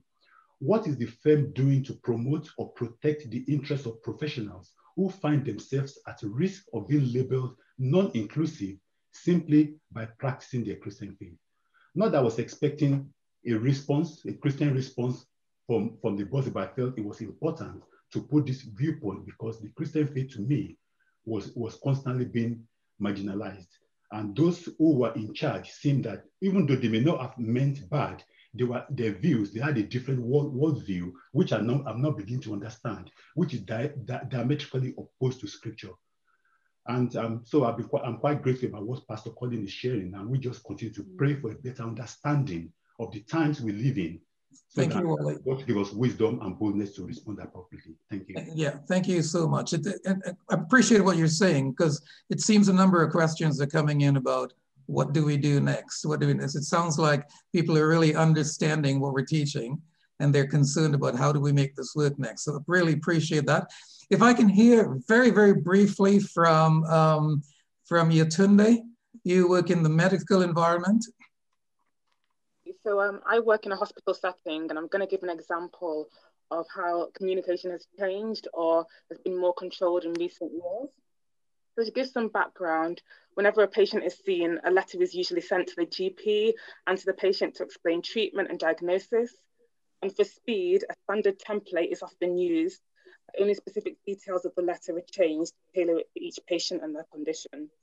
So in the last few years, there's been a change in the templates, and the newer templates have removed all titles such as Mr. and Mrs., and they've removed the pronouns he, she, him, her, and they've all been replaced by their. So for example, several years ago, a template or a letter would have read, Mr. X attended the hospital, his test results were normal, we will review him again in 6 months. The letters now read, X attended the hospital, their test results were normal, we will review them again in 6 months.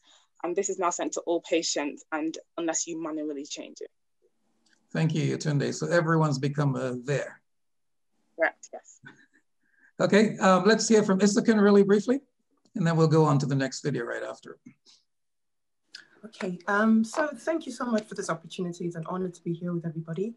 I think my own experience was, I'll start with my family background. So coming from a background where I have a parent that's worked in government and in politics, I remember growing up and even being an adult where people felt like, oh, if your parent worked, you know, in the government, worked with presidential or in politics, then they were probably a crook. So there were things that I remember being deprived of because people felt, no, she's probably had a very glamorous life, so you don't deserve to be given certain benefits that you needed to have. And I remember growing up with that and always having to fight for my rights. And I remember having to be very assertive and remembering not having to be bitter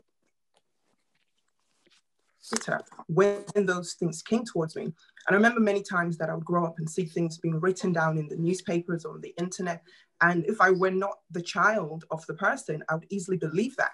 And I think one of the things that that taught me was do not be quick to criticize or don't be quick to judge. And now moving that into the professional place, into the workplace, having come from a legal background, I'm very passionate about procedures and laws being followed. And I remember going to my place of work even now where people would want to breach company procedures and not follow the standard operating procedures. And I remember always being that person to say, oh no, if you have a problem with the leadership, then why don't you submit an official letter and take it to them so that things are done the proper way? Because the Bible tells us to submit to authority. And even trying to instill that in the workplace, there's always that thing of, okay, well, she's different because you're trying to be a Christian. And I think over the years, with the experience I've had, what that has done to me, instead of becoming bitter, I said, okay, I have to find a way to still show that moral and ethical values are things that cannot be removed from the workplace. Because I think what the aim is always to silence you if you're a Christian, if you're standing for righteousness and justice. But I think that we must not be intimidated by that, but look for a way to express what we believe in the most wisest way possible, because I think everybody really wants to be heard and wants to be understood. So whilst we're coming against that, we mustn't let ourselves be silenced, but we still have to be the light of the world and the salt of the earth and let people know that we stand for something. Because I think if you don't stand for something, you will fall for anything. And like there's a quote that says, people don't care what you know until they know that you care. So one of my pain points of feeling, oppressed and stigmatized because of my background or because of my beliefs was to say, I want to turn this into a PowerPoint, become bitter and not better, and say, how can I empathize with people who are in my position, and how can I have compassion for them and help them to be people that follow the law without them feeling like I'm discriminating them, but showing them why it's important to honor leadership, to follow systems and procedures so that you can have good governance. So that's my example. Fantastic. Thank you so much. You know, when we come to the question and answer, a number of people have been asking what's next. Some of that will come in very, very important. So I appreciate you inputting there. Just a reminder, we're going to go ahead shortly into training, teaching video 5 of 5. We've given you a little bit of background into critical theory and woke. Colin's broken down some difficult words and explained them. We have actually given you examples of where we see it at work. We've critiqued it, looking at the negatives and the positives. And now we're going to talk really briefly in session 5 about what's coming up next. So let's go to training video 5.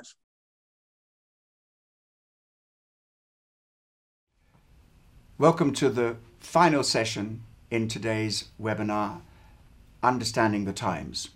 And in this session, we're going to look at where do we go from here? What must we do? Dr. Neil Shenvi on his website, Shenvi Apologetics, provides quite a bit of information, which I'm drawing on today. And I'm going to just touch on this quite briefly because I hope that we can have further discussion in our webinar, in the discussion times and in the question and answers, see what we can do together. So I'm just going to give a few pointers. Well, I think first of all that churches need to unequivocally and explicitly reject critical theory as a worldview. But we also need to be sensitive to the concerns that lead so many people to embrace it. Now, there's some examples from critical theory which have kind of become so accepted that they are actually quite common sense for large segments of society, even for some Christians. For example, the claim that lived experience can give us valuable insights. Yes, it can. But these lived experiences must still be subjected to the scrutiny of Scripture and evidence. Also, we need to liberate our theology from privileged groups. Yeah, that's positive. That's positive. We should constantly re-examine our ideology to recognize whether our identity has biased our interpretation. Yeah. Negative, though, the truth of or falsehood of a claim does not depend on the identity of the person making it. I made that point in the last session. Claim number 3, we should dismantle all structures which perpetuate privilege. There's a positive point in this. Power can be abused and misused, but power in and of itself is not inherently evil, and power imbalances are not necessarily unjust in society. We have to be very careful before we assume that's the case. Claim number 4, we should promote diversity within the church. Yes, some forms of diversity are elements of God's good creation, but other elements of diversity are the result of sin, and they must be rejected. Not the people, but they must be rejected. We cannot simply accept all diversity, even diversity which is based on sinful practices and sinful ideas. And so we can acknowledge the valuable elements of critical theory, but we also need to reject the ultimate goals and sometimes the pragmatic, practical strategies of the woke agenda in political activism. We work for the kingdom of God. We promote its agenda. We embrace the ways and methods that come from the character, the mission, and the Spirit of Christ, not the angry, secular understanding which is based on a premise that God, we're not created in the image of God, and we don't need to consider that. So the question is, we need to ask, what can we do as a church to confront issues of race, class, gender, power, and justice, where there is equality? We've got to fight racism and all forms of injustice. And we want to embrace people, not distance people. We need to acknowledge and fight racism. Here's a picture of a lady by the name of Ruby Bridges. I don't know if you know who she is. On the left, there's a 6-year-old Ruby who received death threats and had to have US Marshals escort her to and from her home when she was the first person to integrate into all-white elementary school in New Orleans. On the right, here is Ruby, today, age 65. Hi, Ruby. And so people like that, this is not a long, long time ago. This is living history. We need to know and understand and accept that racism existed, it exists today, and be aware of it, and to be understanding and compassionate and see what we can do to change things. I think, however, it's not just an issue of racism. It's an issue of violence against all minorities. We should oppose it. We should oppose violence against Muslims. We should oppose violence against LGBT people. I don't know if you remember the London bus attack that took place in June 2019. Here we have a lesbian couple that were beaten and subject to homophobic attack, left covered in blood for refusing to kiss. It was not they were refusing to kiss, it was they were being victimized because they were lesbians. And so we have to stand against this. And we should be at the forefront of social justice, speaking up for people who are treated this way, whatever their race, religion, sexuality. God's love commands it. We should extend to these people. What about Wilfred Dubrin, beaten up while walking with his boyfriend in the 19th arrondissement of Paris, April the 7th, 2013. These were homophobic attacks. And we cannot look at a picture like this and say, it's okay. It's not okay. If we stood in the gap for some of these identity groups who have been not just persecuted but oppressed and discriminated against. If we speak up for them and had spoken up for them more, we would not be in this divisive situation today. I'm not being naive. I know there are massive ideological differences, but human compassion, surely Christianity should be at the forefront of that. Also, it's important to be well informed. Dr. Shenvi says, read broadly, and he's got a photo of a number of people of color saying, these are the people you should read. And interesting thing is, they may be all people of color, but they don't all have the same views. Just because you are black, it doesn't mean to say that you agree with critical theory. And just because you are white, it doesn't mean to say that you disagree with it. Not at all. And so read widely. But importantly, this is the most important thing as we finish, most important thing is to uphold the primacy of the gospel, both for Christians and non-Christians. You need to understand that social justice, as important it is not the gospel. God commands us to take care of the poor, but the gospel is not social justice. We don't have a social gospel. We have a gospel about the saving power of Jesus, and we preach the gospel. It's the gospel of salvation. Now, of course, the outworking of that gospel, as we are disciples of Jesus, we now then reach out and engage and act as salt and light. But it is gospel first, and the fruits of the gospel follow. The fruits are not the gospel. By very definition, it's the fruit of the gospel.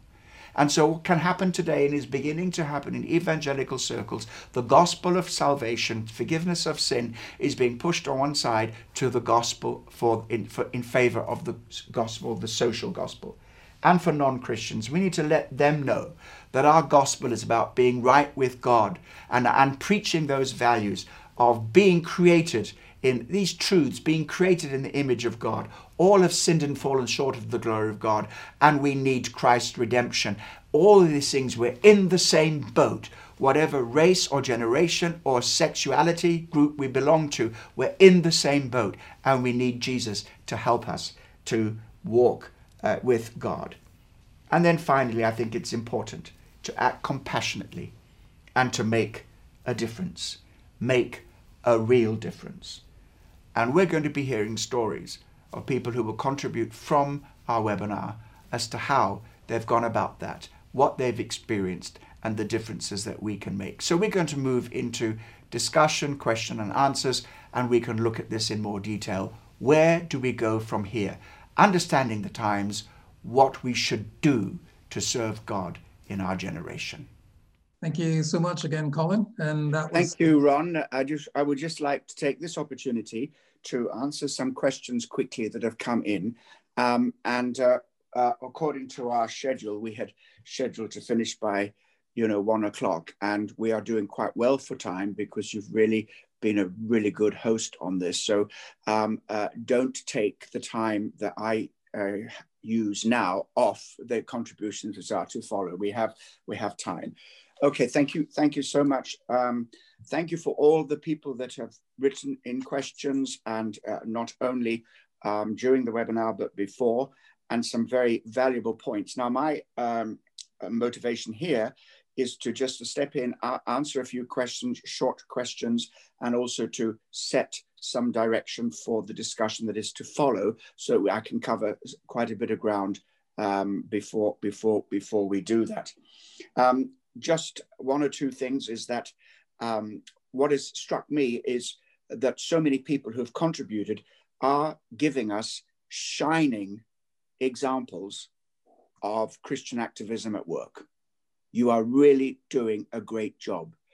The right kind of activism, as David and others were sharing, very, very encouraging, because at the end of the day, we don't want to lead by the example of power. We want to lead by the power of example. I don't think I'll be the first pastor to quote something from Joe Biden's inaugural speech. I may interpret it slightly differently, but I think that's very, very good. One or two questions on mental health. And this is what's very interesting. Observations are that mental health is being negatively affected by woke. And I think it is. Let's just think of one thing. I'm sure we've all heard of CBT, cognitive behavioral therapy. Cognitive behavioral therapy is to help people who are going through anxiety and depression and other manifestations of mental health issues by taking charge of the thoughts and the statements that they are saying to themselves over and over again. For example, CBT will teach you, do not catastrophize. You know, so, okay, I go out, the dustbin men and women didn't come, the cat's been sick on the floor, and a large bill comes in, and you say, this is the end of the world, this is catastrophic. No, it's not. It's three very difficult situations. And so you take away the catastrophizing element. Now, woke teaches you the opposite. Woke teaches you to suspect everybody, and in every situation, understand that racism, homophobia, sexism, it exists. It's happening all the time, everywhere. And so you become highly suspicious of people, question their motives, and question yourself. And this is the very opposite of CBT. It's reverse CBT. And I don't think that's very healthy mentally. One of the things that has come up is that, yeah, we also promote an agenda. Ours is the kingdom agenda. However, the difference is we are prepared to submit our truth claims to public scrutiny. All our truth claims can be examined and defended by evidence. So in other words, yeah, unashamedly, we have an agenda as Christians to transform society in line with kingdom principles. We have a hope. We are working towards and moving towards the manifestation of, I don't even know if it's right to call it utopia, because that's a slightly different word, but to a glorious future where there will be no sin, no racism, no pain, no suffering, no disadvantage. And that's the manifestation of the kingdom of God. What is also important to understand is that when we speak up and take and intervene, that we don't do this from a reactive point, an aggressive point, simply by objecting. Yes, we should object, but however, we should push for discussion. The primary focus should be on my point of view. This is what Philip was saying when he looked at what was behind some of the diversity and inclusion training that he was being told to go through from a business perspective. Just sort of say, right, well, why is it that our voice and place at the table is not allowed? We know why it is, because the woke agenda considers Christians and Christianity to be one of the biggest defenders of their own hegemonic power. So we have to question this. We don't just object, but we discuss and we share. And also we point out that if you want an inclusive, a truly inclusive society, then nobody should be excluded, and certainly not Christians. Another thing I want to mention is that in this whole word of terminology, somebody commented on the chat, we shouldn't use the term social justice. And I know exactly why that person said that, because social justice as a term, diversity, equity, and inclusion, they're beautiful terms if we interpret them the way we might do that as Christians or as people that have the best of liberal society. Diversity means taking a whole range of people, not just going for one group. Equity for us means being fair and just. Inclusion means including people rather than excluding people. However, each of those terms have very specific and technical meanings in critical theory. And so if we're naive, we can rush out and march on a side by side with people who are saying they're for social justice. Actually, they're not. They're not for social justice as we would understand it. What they're looking for is for a revolution that will totally tear down the whole of society in order to impose their vision of society, impose it without discussion, without debate, with coercion, totalitarian methods, silencing, canceling. So we've got to be very careful how we use these terms. And that brings me back, which will help you, Ron, lead into the discussion of where do we go from here. Right at the very beginning, Andrew, who leads our kids and children's ministry, pointed out that many young Black people today were so affected and impacted by George Floyd's death, as we all were, absolutely outrageous and terrible event. Now, this is the first mistake that was made at that time. The church isn't doing anything. I feel impacted by this. Therefore, I've got to go out and march with those people who might be motivated by non-Christian motivations, by anger, by hate. And I'm not saying marchers, all the marchers were like that, but I would just like to stop right there and say, examine that assumption. The church isn't doing anything. Oh, the church is doing a lot, a whole lot. If we believe the real answer is not just activism, but Christian activism based on the revelation of God and the belief in redemption and the kingdom of God, we day by day, week by week, are doing an amazing amount of things. And this panelist room today, together with the Giants Ministry and regular members of Kensington Temple London City Church, we are working every single day. And so we also have a powerful example.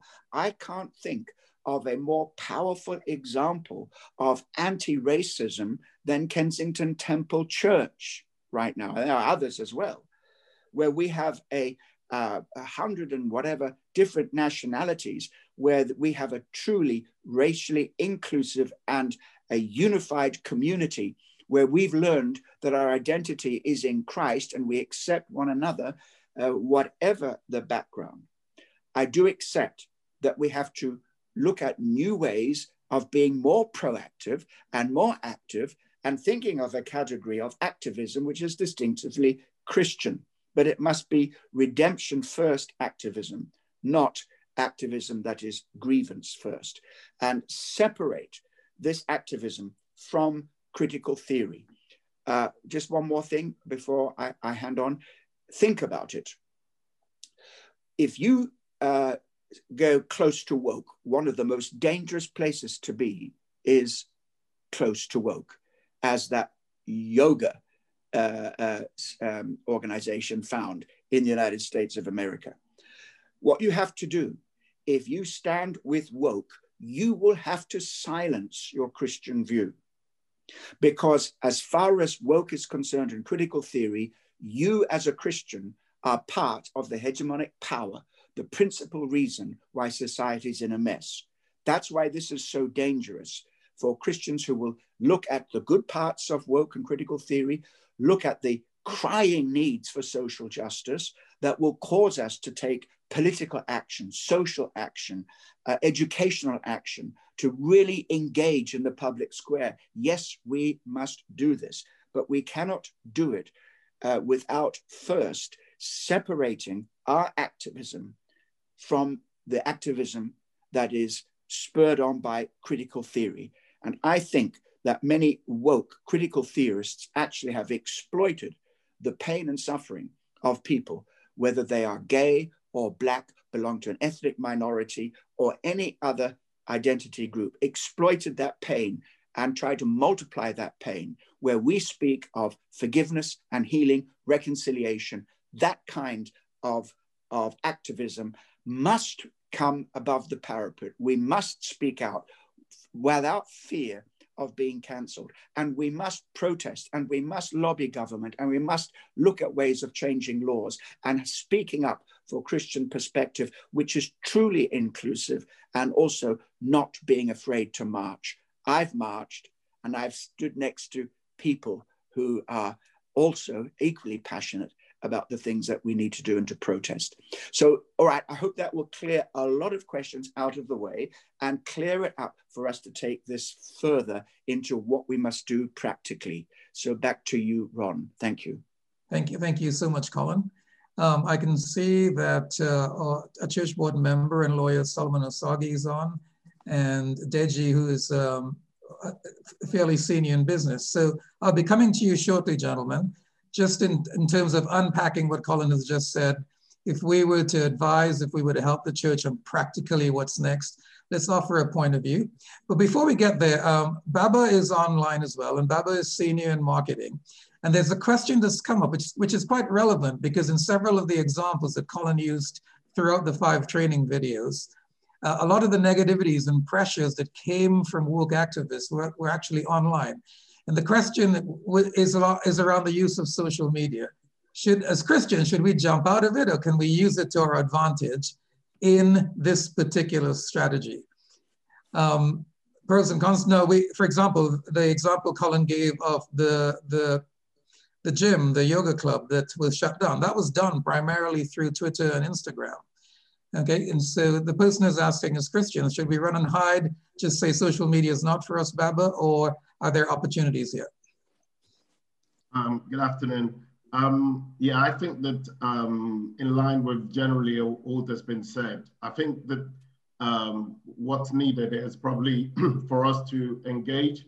So I think be it social media or the offline community, I think generally we have to engage. And my observation generally is that there's a lot of difficulty in terms of people voicing their opinion or taking a stance, because the area that we're discussing is quite complex.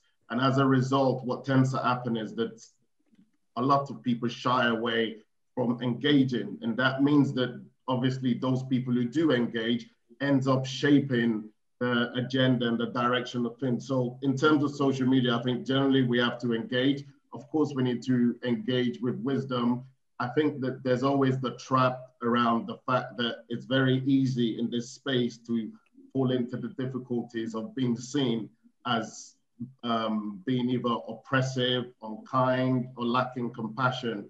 And I think that just generally, however we engage, one important point is that to always bear in mind that on both sides of the argument, if you like, there's pain, and therefore we just need to bear that in mind as we share our perspective. But definitely, I think it's one that we need to learn to engage. We need to engage, and it's the only way, by being in the debate, that we can help in terms of shaping the direction of it.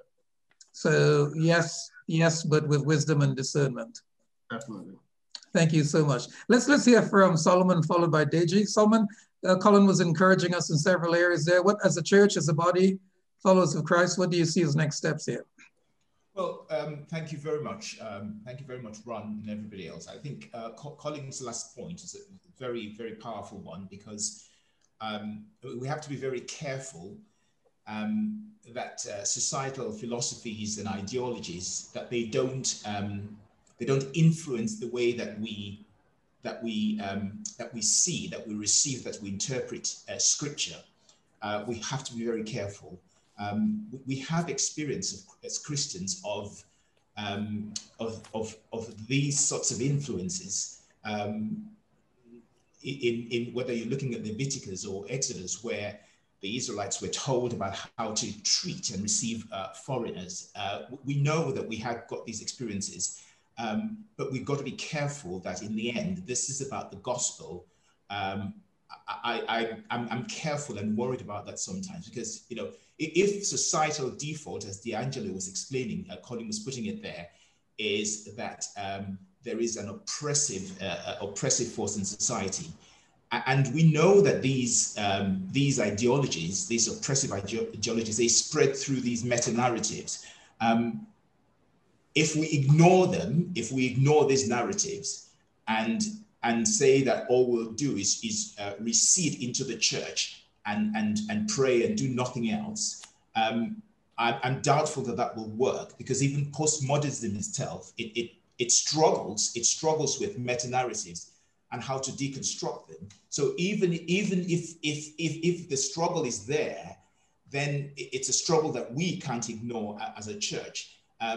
The challenge, I think, one of the challenges with diversity and inclusion, if we simply focus on that rather than going back to the gospel. the problem with diversity and inclusion is that whilst it gives minorities like me a voice, diversity and inclusion as a social construct, it's also a platform for the ideologies that are anti-Christian to flourish. So, you know, if you simply go from the point of view of this is a diversity and inclusion thing, then of course you're giving a platform to the very philosophies that are anti-Christian. And Christians, we know that we have these experiences, as I say, you know, in the days of Daniel, in Daniel 6, when King Darius issued the decree, the Christians, they were faced with the same conundrum, and they were able to respond. So we have an approach that I think has to be about the gospel. It's a difficult argument to make, but we have a history of this in Christendom, and we've come through it before. But as Colin says, for me, I think this is not just about a D&I thing. It's not a social crusade, as some people want to present it. I think it's got to be the gospel of Christ, which we present in the way that the Bible itself gives us a background, a history to approach these things, because they are real. They're real challenges, but they're not one that Christianity has not seen before. And I think we will be successful in the end because the gospel is true in the end, isn't it? Thank you. So Solomon, we have over 300 people listening in right now, watching. They're thinking, wow, this is great stuff. I feel really educated. I understand the topic much better. I understand my calling. What would you recommend as practical next steps? Well, for me, I think everybody should get involved. One of the challenges that we have is that Christians, and I'm not trying to be critical, I'm making it up, I think is my own observation from being in the church, is that Christians are very good at making, they're very, you know, very vocal and very demonstrative of our faith, many of us. But I think by and large, what would be encouraging is if everyone puts their hands to the plow and gets involved. For example, in the work of the Giants, too many, there's a lot of work to be done, and we're going to be successful if, you know, if we all 300 people who are participating in this webinar and more, you know, if everyone got actively involved in this activity that Colin is driving and has been pushing for many years now, to be honest with you, we're going to have a bigger impact, because what we need is a joined up approach to how to tackle these issues, so that we're all speaking from the same point of view. And I think that if we start in the church community, our church community, if it spreads across, then we have a more unified approach. Because it's interesting that people think that we are one of the Christianities and it's one of the oppressors. Well, you know, going by the numbers, you might think that might be the case, but actually, because there is not enough of a joined up approach in getting involved, I think it makes it difficult. So my challenge would be, please, let's not just do this as a wonderful participative event on a Saturday. Let's all get involved. Let's sign up to the Giants and see how we can contribute to the agenda and pushing it forward. In fact, there's an interesting question on the chat about we can do social activism, but how do you convert that to our call to salvation and to share the message of Jesus Christ to others? And maybe we can come back to that in a second. But Deji, you operate senior in business. What do you see as next steps here, practical next steps? Thanks, Ron, and good afternoon, KT Church. In terms of beginning, I think the first thing that, you know, the message I think that we need to share with, you know, the people who have an awoke agenda, it is really just to engage with them, but engage with them from a point of how Christ sees us, you know, and I think Pastor Colin has said it in terms of the different groups that people are putting us into, either you're either an oppressor or an oppressed. I just think that narrative isn't in line with the gospel. You know, the gospel, you know, says that we should not be seen as victims. So even in racism, in sexism, in all of these different areas of injustices, to be seen as a victim is profoundly wrong. And, even as a Black person, yes, there is racism in business. Yes, there is racism in whatever. But, I've always refused to see myself as a victim, not just because I was born in Christ and Christ has said, I've got power, I've got authority, I've got a strong belief in God, and that reflects that. But I just think, even if you don't have any belief, to believe that you'll be able to conquer something from a place of the wrong mental mindset is kind of like quite wrong. So I would challenge, the people that have that agenda, that even for their own selves, there needs to be a renewing of their mind in terms of how they see themselves. But in terms of the church and in terms of us, and I think just alluding to what Dr. Solomon has already said, is we need to show them that there is a better way. Yes, there is racism. So, going back to Andrew's initial comments about the Black boys and how they feel, yes, they may feel victimized, and yes, they're angry and they've got whatever, but we should be able to engage with them to say, there is another solution to actually move you from where you are to, where God is actually calling you to be. And Christ has the answer, not in terms of necessarily focusing on their individual circumstance, but as a group that, in order to move them forward, how we can do that. And where we've actually done wrong, I think, as a church and as a homogeneous power, as they say, if we have done wrong, we should apologize. And I don't think we are ever shy in apologizing for where we've done wrong and where we've made mistakes, to acknowledge that. But we can't be vilified every single day for a mistake or whatever that we have already repented for. Again, that goes against the gospel, goes against salvation. So when we're engaging with these groups, if we have maybe used our power, authority, we haven't done something the way, maybe it's accepted that is right, we apologize, but we can't be held to our past mistakes. Just like the people that are criticizing, if you were to examine their lives, I'm sure you would find mistakes that they have done, and they wouldn't want that to be put out on social media and their whole life pillified for every single mistake that they have. So that same justice that they would want to themselves, I believe they should be affording to others. But I think the main point is that we just need to engage with them. I think it's in 2 Timothy chapter 4 that it says, the key thing is that we preach the word, but we be ready in season and out of season to convince, to rebuke, to exhort with long suffering and teaching. So what we're doing today, I think, is a real good beginning as part of that journey, that we get the education, we get the understanding, we do more research so we can start that engagement process. So I don't think we should shy away from it, just like David did with Goliath. I think we should run to it with excitement and say it's an opportunity. Fantastic. Thank you so much. And I saw Colin's note there about we need a healing of hurts. It's, he said during his training sessions, he talked about the gospel at the very top, Christianity at the top, the rest of our identity is under that. And whatever it takes to mend these hurts, we need to explore a little bit and not ignore it, just simply because we're children of Christ. Now, Elizabeth, I've noticed Elizabeth is online. If you would unmute, because Elizabeth, you come at it from a slightly different perspective.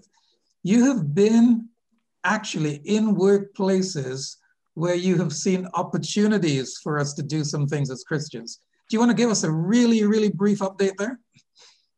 Yes, hello everybody. Thank you for this opportunity to be here. So sorry. Oops, there we go. Yes, thank you for the opportunity to be here. I worked for a local authority for 16 years. While I was there, when I joined the local authority, I knew that I had a sense of calling, you know, and I think we all do on this platform, and everyone as a Christian, wherever you work, it's a calling. And so I had this sense, I'd been to Bible school, come out, and so I thought, I'm going to go to China and be a missionary. That was my heart. And then I found myself in this job, and I was, God, what am I doing here? And I just had a moment where I saw all these people, and I had a sense that, no, this is where this is the mission field. And so for 9 years, I sat on it, or for however length of time it might be for anyone. I just sat on it, prayed, and thought, okay, God, what do you want to do? And then eventually I found out who the Christians were in the organization, and we came together and started meeting together. And we would pray, we would share, we would do different things. And then it got to a point where I felt that very strongly, you need to do an Alpha course. And I'd never heard anybody do an Alpha course in the workplace. So I was petrified. How am I going to do this? What am I going to do? So again, I sat on it for a while, prayed over it and everything. And I thought, who can I speak to in HR about this? Because I knew I needed permissions to get it done. And I sat on it again, just thinking and waiting on God for it. And the lady's face just kept coming to me. So I went, found her and told her what we were about to do. She, I don't know if she was a Christian or not, but she said, oh, I've heard about Alpha, send me an email and we'll do something. And so she gave us permissions, we did it, we advertised around the building. A few people looked and thought, how on earth could you do that? But I think at that time, I was quite naive. I just did whatever came to my heart to do. So we did the Alpha course, we invited people, we even had an away day.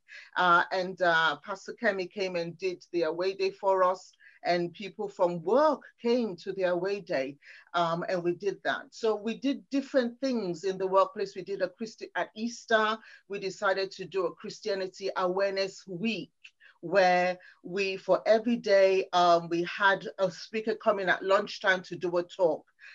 Jonathan Gwilt was one of the people that actually came. He did a talk on evolution and creation. The room was packed with people. Most of them came to antagonize, but they heard it anyway. And it was very positive, the outcome eventually. So when I finished at Ealing Council, I left there and started working for an organization called Transform Walk UK. Now they support Christians in the workplace by encouraging them to do exactly what I had done, to come together and form groups. So as a result of working there, I was the lead ambassador. So I had about over 100 groups that I was taking care of. So I was able to go to places like Barclays, like GlaxoSmithKline, places like British Petroleum, different councils around the country, aerospace, hydrographic office, and all these places where you would think it can't be done. But there were Christians meeting together, and the aim in Transform Walk UK was pray for the organization. Nobody would ever say, don't pray for me. If they know that there's a praying presence, they support that. Another thing about equality. Sorry, Elizabeth, just before you go on, I just want to clarify. So because we've heard lots of examples today, people who've had difficulties or have been prohibited from doing anything or expressing their Christianity. What you're saying is, based on your experience, there are possibilities. Like how would somebody find out what these possibilities are? That's a good question. The main thing, I know that there's a lot of negative propaganda about the equality, diversity, and inclusion. But one of the things that it does, it gives us a platform. It gives everybody a level playing field. You have a platform where there are 9 other protected characteristics within that legislation that allows for the equality, diversity framework. There are 9 characteristics, but one of them is religion and belief. And if that is there, that was one of the catalysts. When I asked the lady in HR, why did you allow us to do the Alpha course? She said, if any other group within the council wants to do it, they can do it. But the thing is, nobody knew they could do it under that piece of legislation, the Equality Act 2010. So because a lot of people don't know that they can have that, it's like a door, it's like an opportunity that if you know how to use that opportunity, you can have a level playing field with so many of the other diversity groups. That's so important, Elizabeth. I don't mean to cut you off at all. Yeah. I'm actually going to just go to the email you sent in. That's very, very important. But what I would like to say is that people like Elizabeth are very active in this area. And she is looking to do a number of workplace webinars in this year, how-to sessions for us on as members in the marketplace. For example, how to take your faith to work, which is a repeat one, how to engage with equality, diversity, and inclusion, how to engage with staff networks, diversity groups, how to set up and build a Christian group at work, finding purpose in work. So what we will do, Elizabeth, thank you for that contribution, and we'll look to, I wanted to mention those things clearly today so that we can take it further, and members of the church and the panel will know that we've got more to come where we can take people further into this kind of Christian activism. Thank you, Elizabeth. Thank you so much. Thank you. Thanks so much, Colin. Andrew, if you're around still, a question had come in quite early, and while it's asking the question of youth and young people, I think the question is applicable to all ages and throughout the congregation, which is, as next steps, how do we educate our young people? So how do we educate in general? Yeah, how we educate is first we have to listen. We have to generate relationship. We have to communicate. We need to find out how they think, why they think, and what other things are affecting their thoughts. So, for example, critical theory and all this stuff, this is subliminally affecting a lot of them. And if God's word isn't a reference point, then you can't sieve the truth. Anything that is being taught by you will naturally be received. So first of all, we have to listen to them. We need to find out why, because when you can see what they're seeing, then what comes out of your mouth will be that much more accurate. And also you have to know what they're looking to do as well. There are young kids who want to be activists, but there are young kids who want to teach. And I feel sometimes both sides have to be touched. On a grassroots level, yeah, we need to educate. On a right now level, there are things to be done. There are, like, for example, Pastor Collins said, healing. There are so many young people who are so angry. Why? Because the love of God hasn't been ministered to them by the church, for example. So, for example, what do I mean by that? When will they be restored to a place of peace again? Because they've been agitated by some of the things that they've experienced and that they've seen and that they've heard. So there's so many things that we can do. And I've realized that, first of all, let's get into contact with them. Let's speak to them. Let's listen to them. And before we start quoting scripture, let's find out their perspective. Let's listen to them. And then from that place of relationship, then we can minister with the Spirit of God and with the Word of God at a level of accuracy that can actually not only illuminate, but then direct them to be active in their schools, to be active on their roads, to be active in their little hemispheres of friendships, be it on social media or be it anywhere. So I believe there's so many things that can be done, but specifically for the young people, you first have to find, you have to come close to them. You have to start off with a relationship there. And then once that's been established, oh my goodness, there's so many things that can be done, and quite frankly, that they want to do. It's just showing them the way.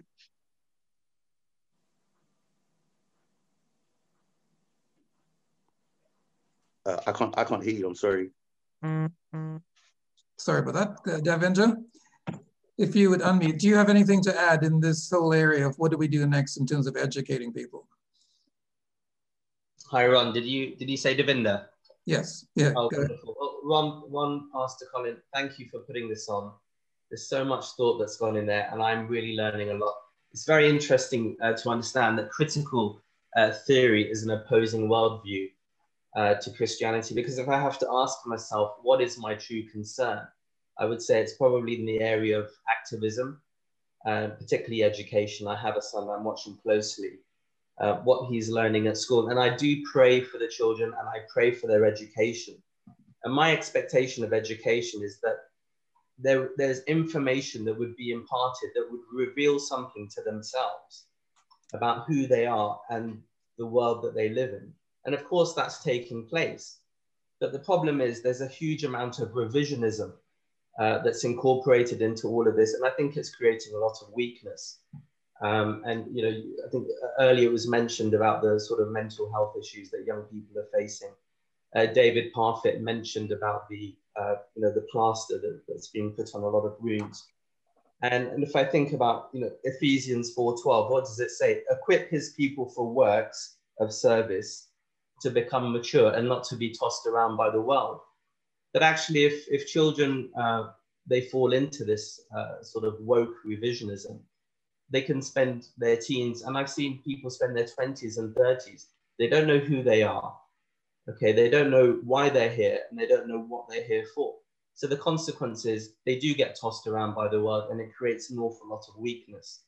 My real concern is that Christians and Christianity is becoming lukewarm and weak. You know, the Jewish community, they revile this stuff.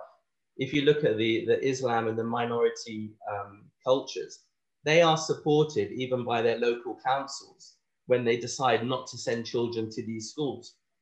You know, what attracted me to Christianity is it's a religion of forgiveness and it's a religion of real love and reconciliation. But why do we have to reconcile ourselves to allowing our children to be educated? You know, when it comes to science, nature programs, the children are encouraged to watch. They're heavily biased towards man-made climate change.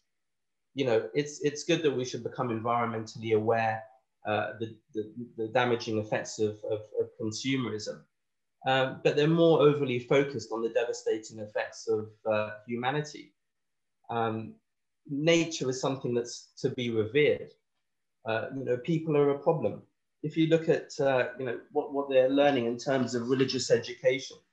So these are two booklets that I have from his school. He goes to a Christian school in Wandsworth. Now this booklet has actually been produced by the school, and the title is Origins, Faith, Reason and Science. And I have mentioned something about this to Pastor Colin, and his comments were very, very helpful.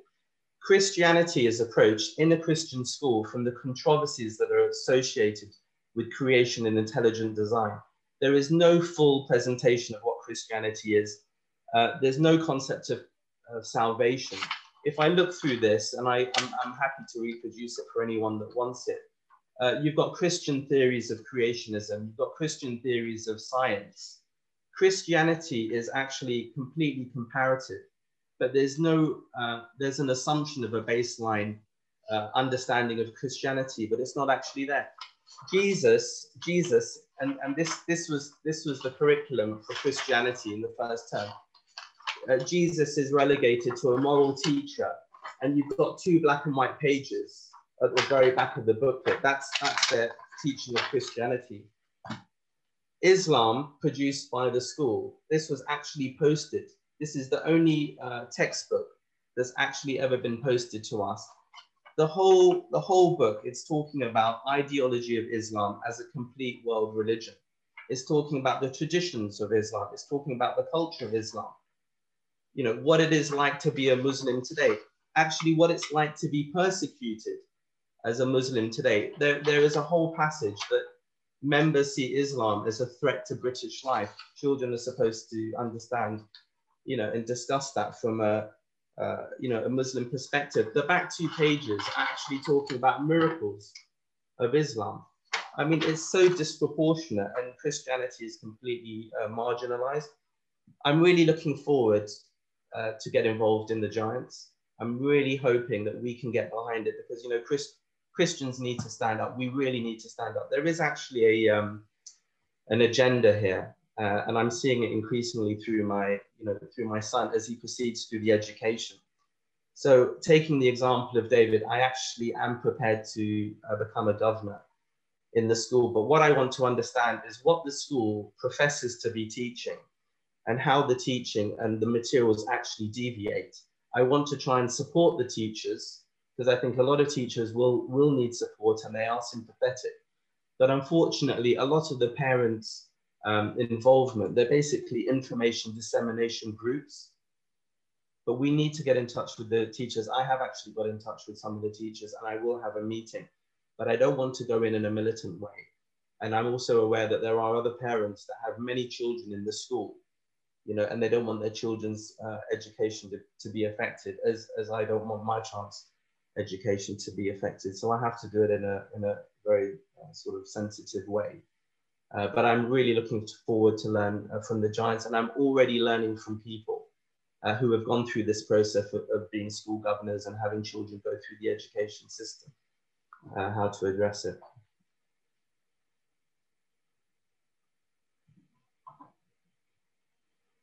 Thank you, Davinder, and sounds like a good practical next step. One of our panel members has just reminded us that we can join organizations like Christian Concern. And so the important thing is for each of us to do something and not wait for something to happen here. Colin, do you have any closing comments, particularly in this area of Christian activism is great, but we've got to see it in perspective. We've got to hold the call of Jesus Christ in front of us, salvation as the ultimate goal. Yeah, indeed. Very, very briefly. We do have a bonus video coming up with our very special guest today, former President Barack Obama. Actually, it's a video, but still, anyway, that was a good way of presenting that. Yeah, so in terms of our response, we have to reject critical theory as a worldview, but look at some of the positives, find common ground, and build together. I think that the point that Andrew made is very high on the agenda. We need to listen to one another. And what I am concerned about is that people will take away from this webinar the false impression that we're saying, look, ignore the hurts, ignore the pain, ignore what people have gone through. No, we begin by listening. And while I do not accept that any person's lived experience is the sole criterion of truth, I do understand that people's personal experience is very informative and it produces empathy, empathic understanding, empathic listening to one another, allowing people to express what the pain that they feel. Particularly young Black people, their parents were shocked by what after George Floyd, conversation was being raised around the dinner table. And Black parents of Black children didn't know what their kids had been experiencing and feeling, because there's just been maybe not this sense of permission to talk about it. I think it's very important to give that kind of permissioning. Very important too, that we look at the right kind of Christian activism. And that means, going in the right way, putting redemption high on the agenda. We have an opportunity, not just for individual healing, but for the healing of society. And that can only happen through honest, frank listening, talking, and sharing, and really accepting and receiving one another. I think personally, and maybe I don't know how historically sound my impression is, but I believe that Bishop Desmond Tutu was highly used by God during a very painful time in post-apartheid South Africa. And he did this through a Truth and Reconciliation Commission, where people were able to talk about their feelings. And we look beyond anger to pain. When somebody hurts you, the first emotion is not anger. The first emotion is pain. And sometimes behind people's anger, there lies deep pain. And to be able to say that what a message we have. Jesus is the reconciler, the unity, the identity we have in Christ. There is neither male nor female, Jew nor Greek. You all know the passage. That doesn't mean to say we don't own and celebrate our differences, whether they're cultural, racial, and our experiential differences. They're marvelous. They add to the picture, but also not to sweep things under the carpet, and neither to go in with a very aggressive anti this, anti that. I would wish we were known not by what we're against, but known by what we are for. Our message is essentially a positive message. And so we're going to follow this up. We're not going to be able to put a 10-point plan of action in place by 1 o'clock. We will follow this up and look how it works throughout all of the giants. And I've been enormously encouraged by your contributions. All of you will look carefully through the questions and comments. Haven't been able to follow them all. We'll look at those, and we'll look at how we can also, please, we invite more and more comments and in, so that we can move forward as a church. And we probably will get a subgroup of people who will be like a kind of working group, who will say, all right, we've heard a lot. Let's sort this out. What can we do? What are some of the next steps in a practical way? And to support one another, pray for one another. Peter McElvenna, I think he's still with us. Well, Peter McElvenna, amazing job they're doing. Elizabeth, what an amazing job you are doing. All of you, and standing up for Christ. There's so much that is already happening, and we can be encouraged by that. Okay, Ron, that's my summation. You don't need to hear from me again. Don't forget Barack Obama before we go. Yeah, we'll end with Barack Obama. But with a group of over 300, it's possible that there are visitors there. Those of you who do not know anything about Kensington Temple, if there are any questions you have for us as a church, you can email us at info@kt.org or call the number 0207 908-1700. We would love to have a chat with you. But as I promised earlier on, it took a lot to pull today off, and there are several constituent parts actually. So just to let you know, we're going to try and post 4 or 5 things up on our website. All of the PowerPoints that Colin used in his teaching, the 5 training and teaching videos, the notes that we used to support our teaching, and also a master recording of everything that you've heard today. So just to let you know, keep your eyes on kt.org. We'll push a notification email out as well to let you know exactly when that's going to take place. We might have to do a little bit of editing, but it should be done relatively quickly, and there's so much there for you. Thank you for those who worked so hard for us to pull this off, starting with the panel members. I know many of you got a surprise call from me yesterday and did some preparation last night, came across really, really well. It's helped us all to grasp the subject much, much better. Colin, for the enormous amount of work you have done, my friend, in the last few months. You've trained us all, got us interested in the subject. And when I started this journey, it's probably a couple of months ago, I found it so complex, and Colin's really encouraged us. So thank you so much for keeping us focused and with a clear vision in mind. And I thought today we've done the best we can, and we've delivered what we can in terms of helping the congregation. So appreciate your and Amanda's leadership there. And thank you for those behind the scenes as well. Michelle, who helped us technically today, and some amazing behind the scenes technical support to get those 5 videos done today. Let me tell you, it took a lot of work to meet those deadlines. It was only filmed on Thursday, actually, and we had to get it ready for today. So thank you so much. These webinars would not be the same without you. The response has been amazing, both in terms of attendance, as well as your participation on the chat and the quality of the questions. If there's anything we have not had a chance to answer, we will keep this dialogue going. As Colin said, this is not a one-off. We will continue to have this dialogue going, and we'll have an opportunity. But let's, as we leave today, listen to a very short clip from Barack Obama on his perspective on woke. And then after that, it'll be have a blessed Saturday for everyone, and we'll be in touch really soon. So over to that video, Michelle. You know, this idea of purity, and you're never compromised, and you're always politically woke and all that stuff. You should get over that quickly. The world is messy. There are ambiguities. Yep. People who do really good stuff have flaws. Right. People who you are fighting may love their kids.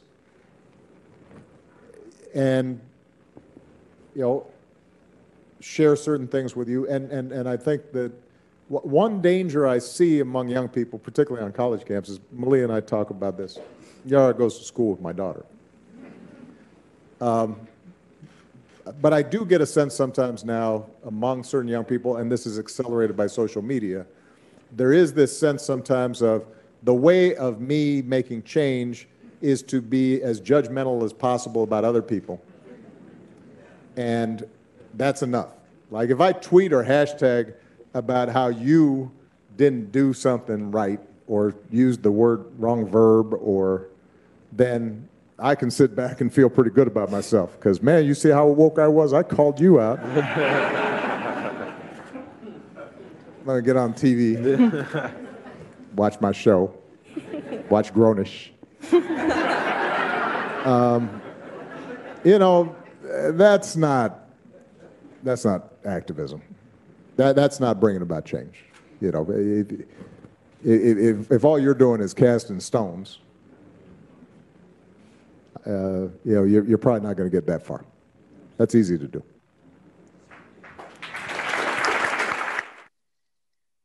Thank you so much, everyone. Have a blessed day. And thank you for your hosting, Ron. Excellent job.